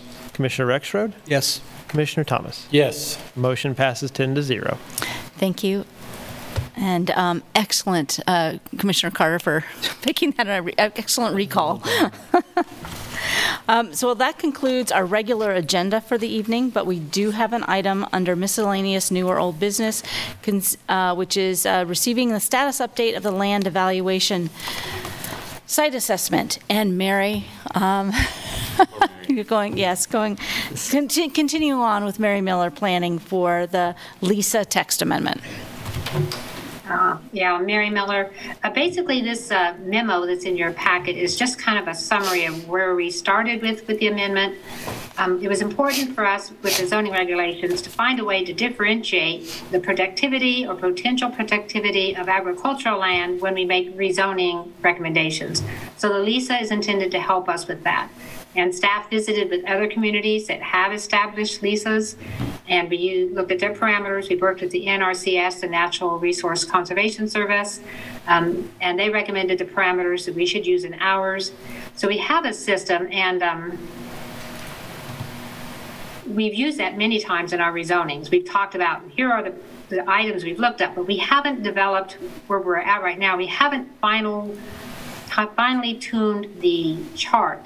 You know, we can say this is the amount of range production per year, but we haven't said how much is really good, how much is fair, and how much range production is poor. And that's kind of where we are at this point. It came to the Planning Commission, and an ad hoc committee was formed to do some ground truthing. So we could look at the chart, compare it to agricultural land, and say, well, it was too high or it was too low. And I think there are a couple of issues. I don't think that staff actually explained how to work the LISA adequately. And the other thing is, I don't think the ad hoc committee was probably suited to go out and say, well, this is great farmland, or this is medium farmland. I think we needed more expertise, more agricultural expertise, so we could pick land. And even if we had someone from K-State, perhaps, that they know land, and they could give us examples, and we could fine-tune our chart so that when we're looking at good farmland, the result we would get would be high level of protection. And if we're looking at poor farmland, it would have a low value of protection, and we would have everything in between. And so I had a presentation prepared where I went through and showed how we did each one of those parameters. And we have other parameters we put in, because if you have farmland and 80% of your property is a lake, then 80% of your property is not good farmland. It doesn't have a farmland productivity potential. And so we wanted to remove that from it. And we used other things. For instance, if you have houses and buildings on your property, we would remove that from it. And that's removing the houses and the buildings. That's kind of a fine-tuning thing. And that, in my mind, is if we were looking at two properties, perhaps the township wanted to put a facility someplace, we were comparing two properties, the scores might be pretty similar, but that might be what makes the difference. We also look at, do you have environmentally sensitive lands? Because if you have stands of mature trees, or if you have floodway, or you have wetlands, stream corridors, these are not conducive to agriculture. So the more of those you have on your property, the less suitable your land is for agriculture. So we've got the background. We did a lot of background work on it, and actually we kind of stopped right when we were getting ready to try to put the judgmental provisions in to say, we look at national commodity crop production indexes. How much cropland does the NRCS assume this property can produce? But we have to be able to give it a grade. Is that great? Is it good? Is it poor? And so that's where the ground truthing came in. And we'd like to come and do maybe a mid-month and go through and just run through the LISA and show you how we find these figures and plug them into our chart and show you where we are now looking at properties. But it could change once we do this ground truthing. You know, we may find out that in Douglas County, 5,000 for range is great, and we should give it a high level of protection. But until we get to doing the ground proofing, we really can't tell. And in the memo I provided some comments that were provided by one of the commissioners on the ad hoc committee who had concerns with the way the LISA was being established. He didn't want us to use negative numbers, and we could adjust that and not use negative numbers. It's just that if you have a lake, it is a negative. It's not good farmland. And we wanted to make sure it was clear, if you have two properties, one's 80% lake, it's going to score lower than the property that's 100% farmland. So it may involve using negative numbers or just manipulating the numbers so that we could have higher positive numbers, and then using lower positive numbers would have the same effect as using negative numbers, if that's something we're opposed to. So there were several concerns raised, which some of them are very good points, and we would take those into account as we move forward. But so we have three options that we're suggesting that I'd like you to consider today. One is to assign a new ad hoc committee, and staff in the ad hoc committee work with agricultural professionals to do this ground truthing, so that we're not expecting the planning commission to be able to tell us, yeah, that is pretty fair to middling farmland, or that's great farmland, when we don't really have the expertise. Staff doesn't have the expertise to do that, but experts from the Department of Agriculture could help us. The other option is to not do the ad hoc committee and just have staff work with the professionals and come back with the materials. And then the third option is if you want to just forget the LISA system and delete it, and suggest we move forward with a different kind of land evaluation system so we can evaluate the agricultural nature of a land. Because if someone wants to rezone out of agriculture to transitional agriculture, we would not want to recommend approval if it was really high quality agricultural land. Okay, thank you, Mary. Well, before I ask for a clarifying thing, there is no public comment listed for this item, but I'm wondering if the people in the room had hoped to comment on the LISA. You've been here with us for all night, so. Enjoyed it too. Okay. Okay. Nobody talks very well, but I think he transports you. Okay. I just wanted to check. Michael Allman's on one. Natalia. Oh, okay. Ms. Lowther, if you'd like to, and then Michael Allman, yes. So just a brief comment. Yeah. I have not studied up on this because I've been total monofocus on the salvage yards. But I have some concerns about that. I need to study this more because I think too often we think of agriculture in terms of row crops, cattle on pasture, conventional, traditional forms of agriculture in Kansas. But land that might not look like it's good for agriculture compared to row crops and cattle might be ideal for vineyards. As we deal with climate change, we need to be grazing animals under trees in forested areas because they need the shade. There's a lot of times specialty crops are just left out of the equation when I see, like the last time I was before you folks on the rezoning from agriculture to industrial, it was like, it's too small for ag. No, it's not too small for ag. There are people making a living doing high quality agriculture, specialty crops in backyards in North Lawrence, in an area the size of this room, can be a productive, high-quality agricultural site. And I really don't want to end up having to defend my farm more because it's too small to be a viable farm.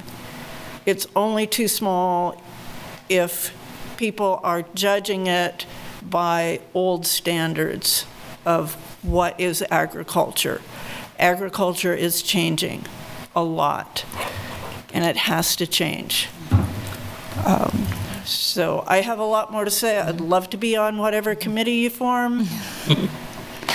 Thank you, Ms. Lowther. Thank you. Michael Allman?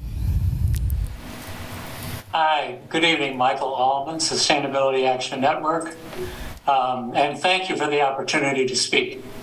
I didn't realize that initially wasn't the case.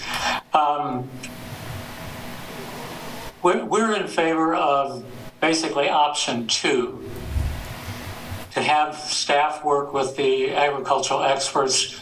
It's really, kind of their job to do this kind of detailed research work anyway. This is a tool that I feel is a very important tool, and it'd be a shame to throw it away at this point after, 3 years of considering it and developing it. And staff has been working with it since early February, I think it was 2020, doing land truthing and site assessments, and they're getting requests from farmers to do the site assessments. It's viewed as very important by a number of people. It's part of the National Resource Conservation Service. The platform is the Web Soil Survey, and staff has been developing the kind of parameters as overlays to include in that Web Soil Survey to do fine tuning and come up with a more detailed drill down to the special parameters that, like, the soil depth or the pH or the percent carbon content, organic matter, add those layers so that we can get a much clearer assessment beyond just capability 1 and 2 soil, or beyond soil types, like Sibleyville soil or Pawnee clay loam soil. It goes way beyond that and provides a lot more information to make informed decisions about whether a particular site should be protected for agricultural productivity. Yes, the ground truthing can be challenging. I know that, and that's why the staff has been working on this methodology.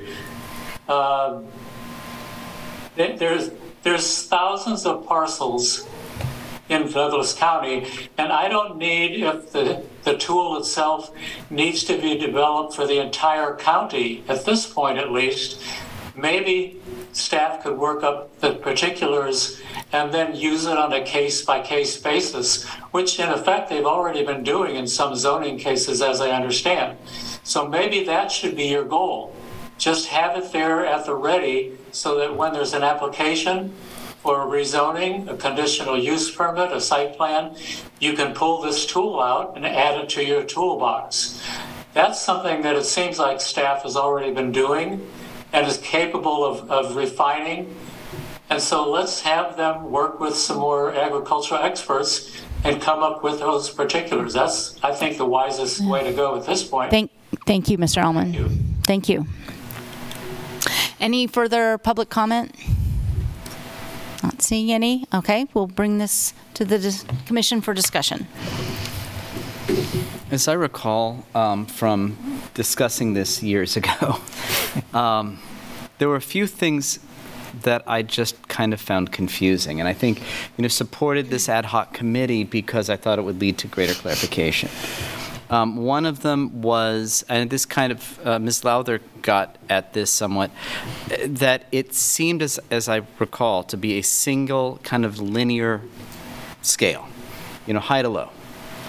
And I think something that's more multivariate would be really helpful, something that's like, based on this land use, it has this degree of suitability, or based on this land use, it has this degree of suitability. Because we're trying to understand, I think, not just the agricultural productivity of a particular parcel, but like its suitability for rezoning and for non-agricultural use as opposed to agricultural use. So, and I don't know, and I'm so happy that Ms. Lowther has already volunteered to consult with staff. But the other thing that I found as a geographer a little confusing is this whole question of what is the denominator when you're saying percentage of suitable versus unsuitable. And to me, for example, open water ought to be just discounted, just ignored, not considered unsuitable, because to me, I think in trying to understand the the productivity or the suitability of a particular bit of land. It's the land that has the potential of being productive, or it's not. And where buildings are, that should be discounted. It seems to me that, and forgive me, now I'm also falling victim to the time, but I think more discussion is needed. I'm not necessarily volunteering for another ad hoc committee, but I do think that some definitional questions ought to be explored kind of as a precondition to more work. Sorry, that may not be very helpful, but it just seems to me that there are some fundamental issues about how the scale works and what kind of land is being evaluated that could bear some more discussion. I agree. I guess, are we? Oh, go ahead.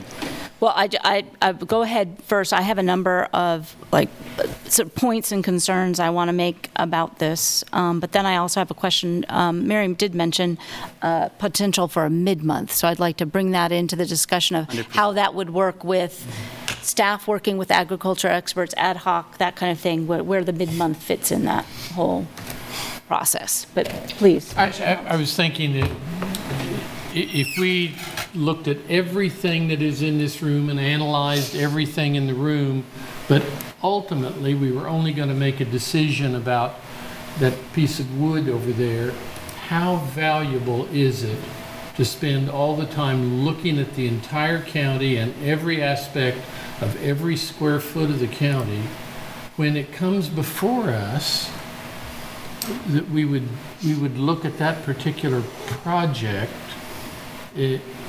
Will this help us if we look at everything when is it going to be productive when 99% of the county land we will, 99.9, we will never deal with in this body? To look at, so we would look at everything in the county, every parcel of land, all the overlays, when really we're talking, we need to just look at a small, minuscule portion of the county to make a decision. So I don't know, at this point, is our time, is the staff's time best spent doing that? I don't know. I might counter that on this whole question of a multivariate scale, and I don't know what it would be, but different types of agricultural use, right?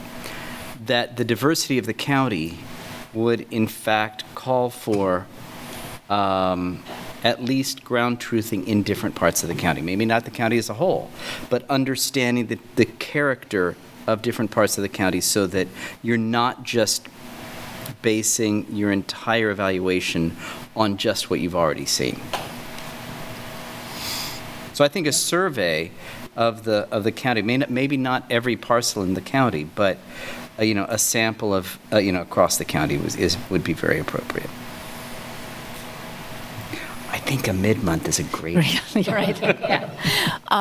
There were selections made to demonstrate the use of LISA as how it's done now in the packet. So I imagine it would be, the ground truthing would be somewhat similar, where they would take samples looking for low quality, high quality, things like that.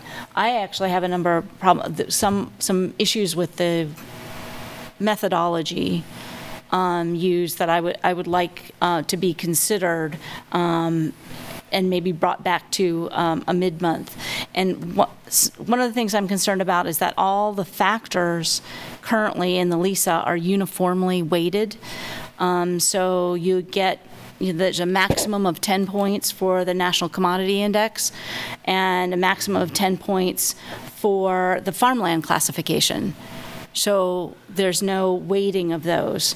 But actually, if you look at, we now have in the current LISA, we have 3 factors that involved land evaluation. So they're kind of getting weighted in the sense that the National Commodity Index, the farmland classification, and the I forget what the third land evaluation is, all incorporate certain soil features. I'm going to pull out pH as an example. So pH actually gets heavily weighted because it's in the model 3 times. So I'm a little concerned that we have 3 very similar factors evaluating land and only 1 for site assessment.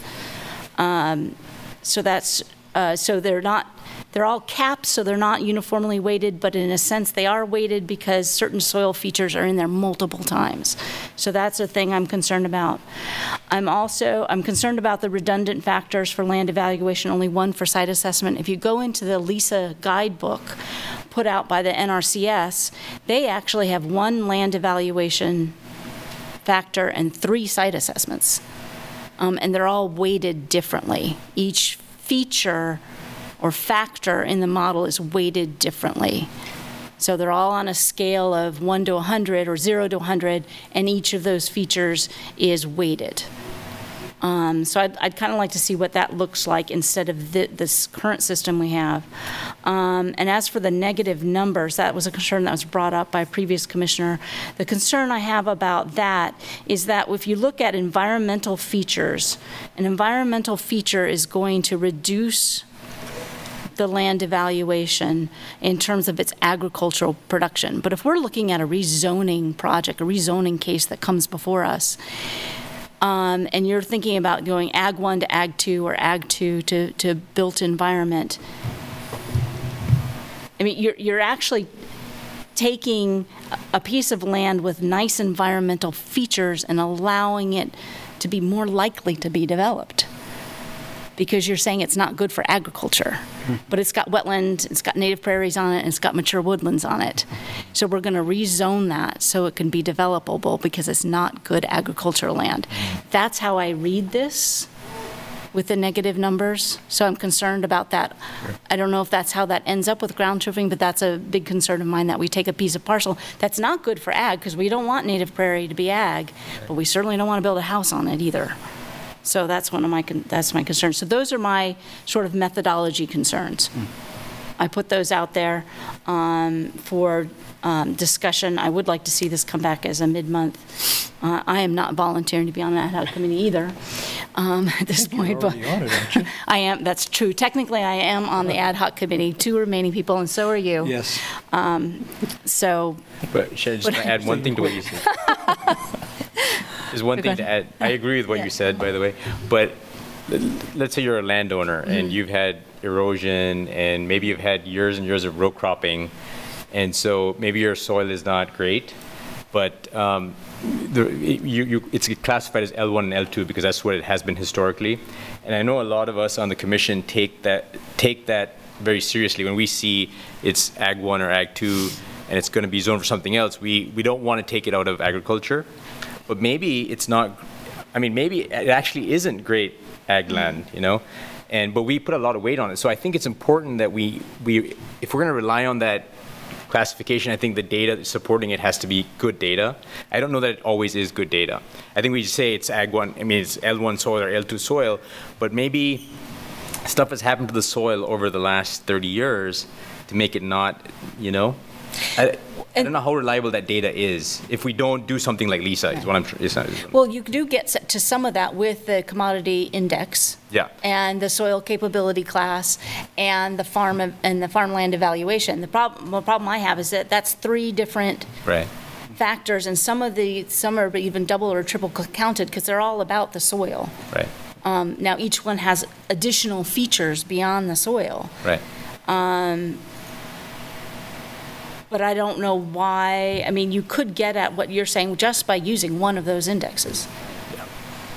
Yeah. So, do we choose one of them, but if we combine them all, if we all mush them all together, then you're heavily weighted towards certain features of the land that are being double and triple counted or weighted. And I don't know how really legitimate that is for data analysis. And you're flattening out the value that each of these offers to the at the same level analysis, 10 points is the max you can get. Putting them on the same scale. Yeah, it's all on the same scale. and each individual factor is not weighted. You know, what's going to be more important? Erosion, Right. carbon sequestration, the soil type, Right. pH, what's going to be weighted? Right. And to try to make that statement and declare it that it's going to be applied across every evaluation we do in every circumstance. So we spent a lot of time, we did spend a fair amount of time, it was a couple of years ago now, we just spent a fair amount of time going through the tool, and Greg, Commissioner Shanklin sent his comments in. Completely agree with your assessment on this. I don't think it's inconsistent with what Greg was trying to say, and what he just simply summed it up as there's no way to tell if the final score is trustworthy. Trustworthy against what? I liked what Michael Allman said, that it, and I actually left the work that we'd done with that same conclusion, that if we can get this to a place, that it would be a great tool to have in the box. Not for the entire county in whole, but when we have a project that's coming up, this might get to a place where it can provide some additional information. This is not a linear weighting. It's all over the place. The reason you have to get to negative numbers is because the top three are 10, 10, and 9. I mean, on this one, there's 5 10s and 8 and 2 zeros on the next one over. All of those are adjustable variables. So what are the right criteria? What should we have in place? And what do we need as commissioners to help us make a decision? I have great faith and trust in staff. This is staff intensive, and the work at getting at the individual, actual on-site information to evaluate a piece of property is going to be very intensive. I'll also note that in every single case we sat down to use the tool, we had to have someone from IT with us to make the tool operate. I'm sure we can mature past that, but my point is there's some complexity there. I would recommend that mid-month might be great as a way to discuss and decide what priorities we think we need to bring into the conversation and that we want evaluated. And set this aside for just a minute, as not trying to prove that we should or shouldn't do that, but let's talk about what we want to have as a commission in terms of information to make a decision, to evaluate, and then say, does this provide it for us? Yeah. And if it does, then great. Let's ask staff or panel a couple more people that have a passion and a love for soil that can, and a knowledge that can help us get there. That's what I recommend. And honestly, not just like, does this do this, but can this or something similar or modifications of this do this, right? Like, I heard a lot of really great things tonight that might not be taken into consideration with this. I think what Natalia had to say about the variety of agriculture and how it's changed. I don't know enough about the current tool to say it does or doesn't represent that, but I think I wouldn't ex-nay this just because it doesn't, but instead think about how do we incorporate whatever we decide is necessary into this, because I certainly think that something like this would be very helpful. 1, 2, I hear staff referring to it, right? So they're using it and finding it helpful in some way, and staff has brought this, and one of the suggestions is they continue to work on it. So before making assumptions that this isn't helpful or this is too staff intensive, I would most certainly want to hear like their thoughts on this. And also then for some of the newbies, like, or at least me, are all we doing is evaluating, oh, this soil is really good. I mean, I don't know that we need a huge complex tool to figure that out. There might be easier ways, but are there things in there that actually would be very, very helpful? Because when some of the things that we've seen, small pieces of land that are being taken out of ag and rezoned, like, I'd like a much better way of evaluating and having that conversation and knowing what that means for other decisions and for the county, more than like the conversation that we had on that particular piece of chunk, right, of land, right? Yeah. So that all seemed very almost subjective and very specific to who's currently on it and how it's currently being used, and it'd be nice to have a system to allow us to think generational, like future generations. Well, as I was thinking about this, and I talked to Commissioner Rexroth about this earlier in the week, when I think about this, you've got this huge database, basically, that's going to have all this data, and somebody's got to populate it. It's only as good as the day it's been populated. Something could change tomorrow, change that soil, and we're right back to square one where we are now. I'm not saying this is a bad tool.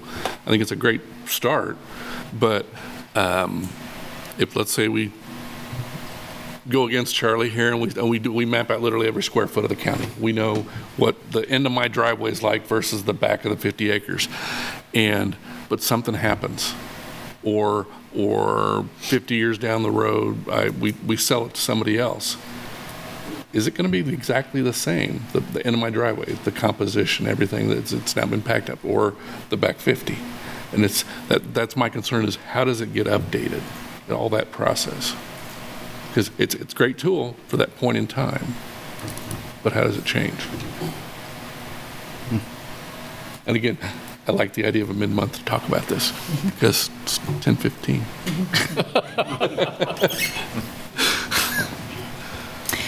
We are being asked to make a recommendation for going forward with this.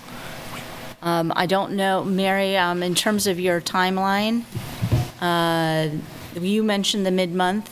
How would this play out in your mind? In my mind, it depends on what you want at the mid-month. If you want us to come and just give you an example of how you use the LISA and what we have so far, and then you could have a discussion of what else should we have. And before that mid-month, we could look out and see what other communities are doing. Are there other factors? Because that would be helpful to provide you, is what other parameters could there be? And then we could bring that to you.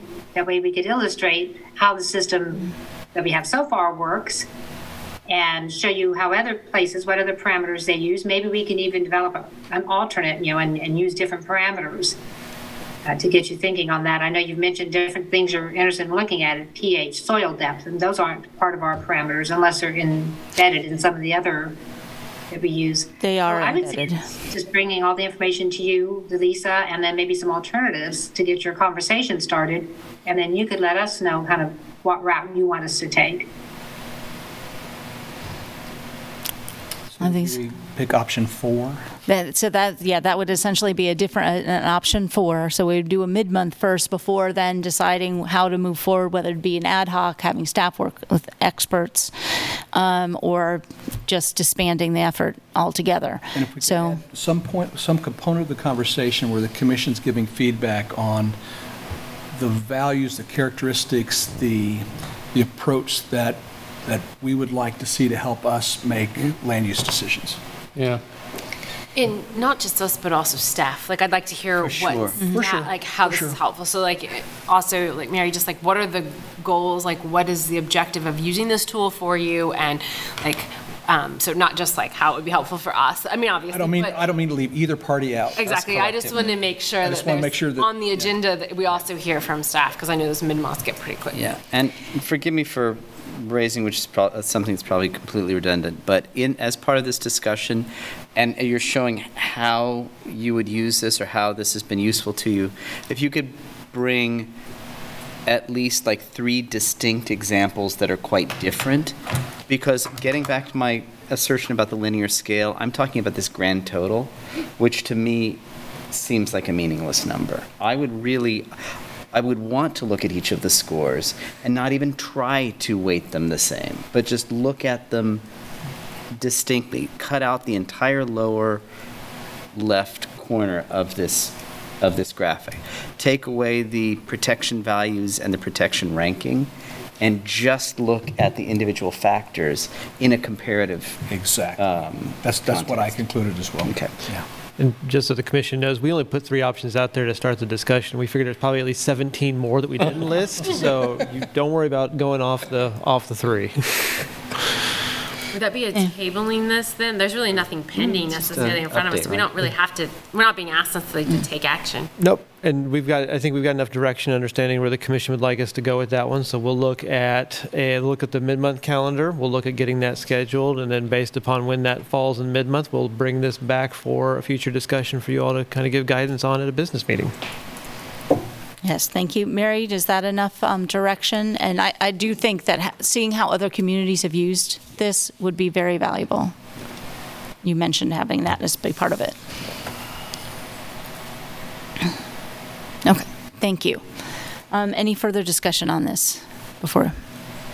Nope, okay. Can I have a motion to recess until Wednesday, please? So moved. Second. Any discussion? Jeff, could you call the vote, please?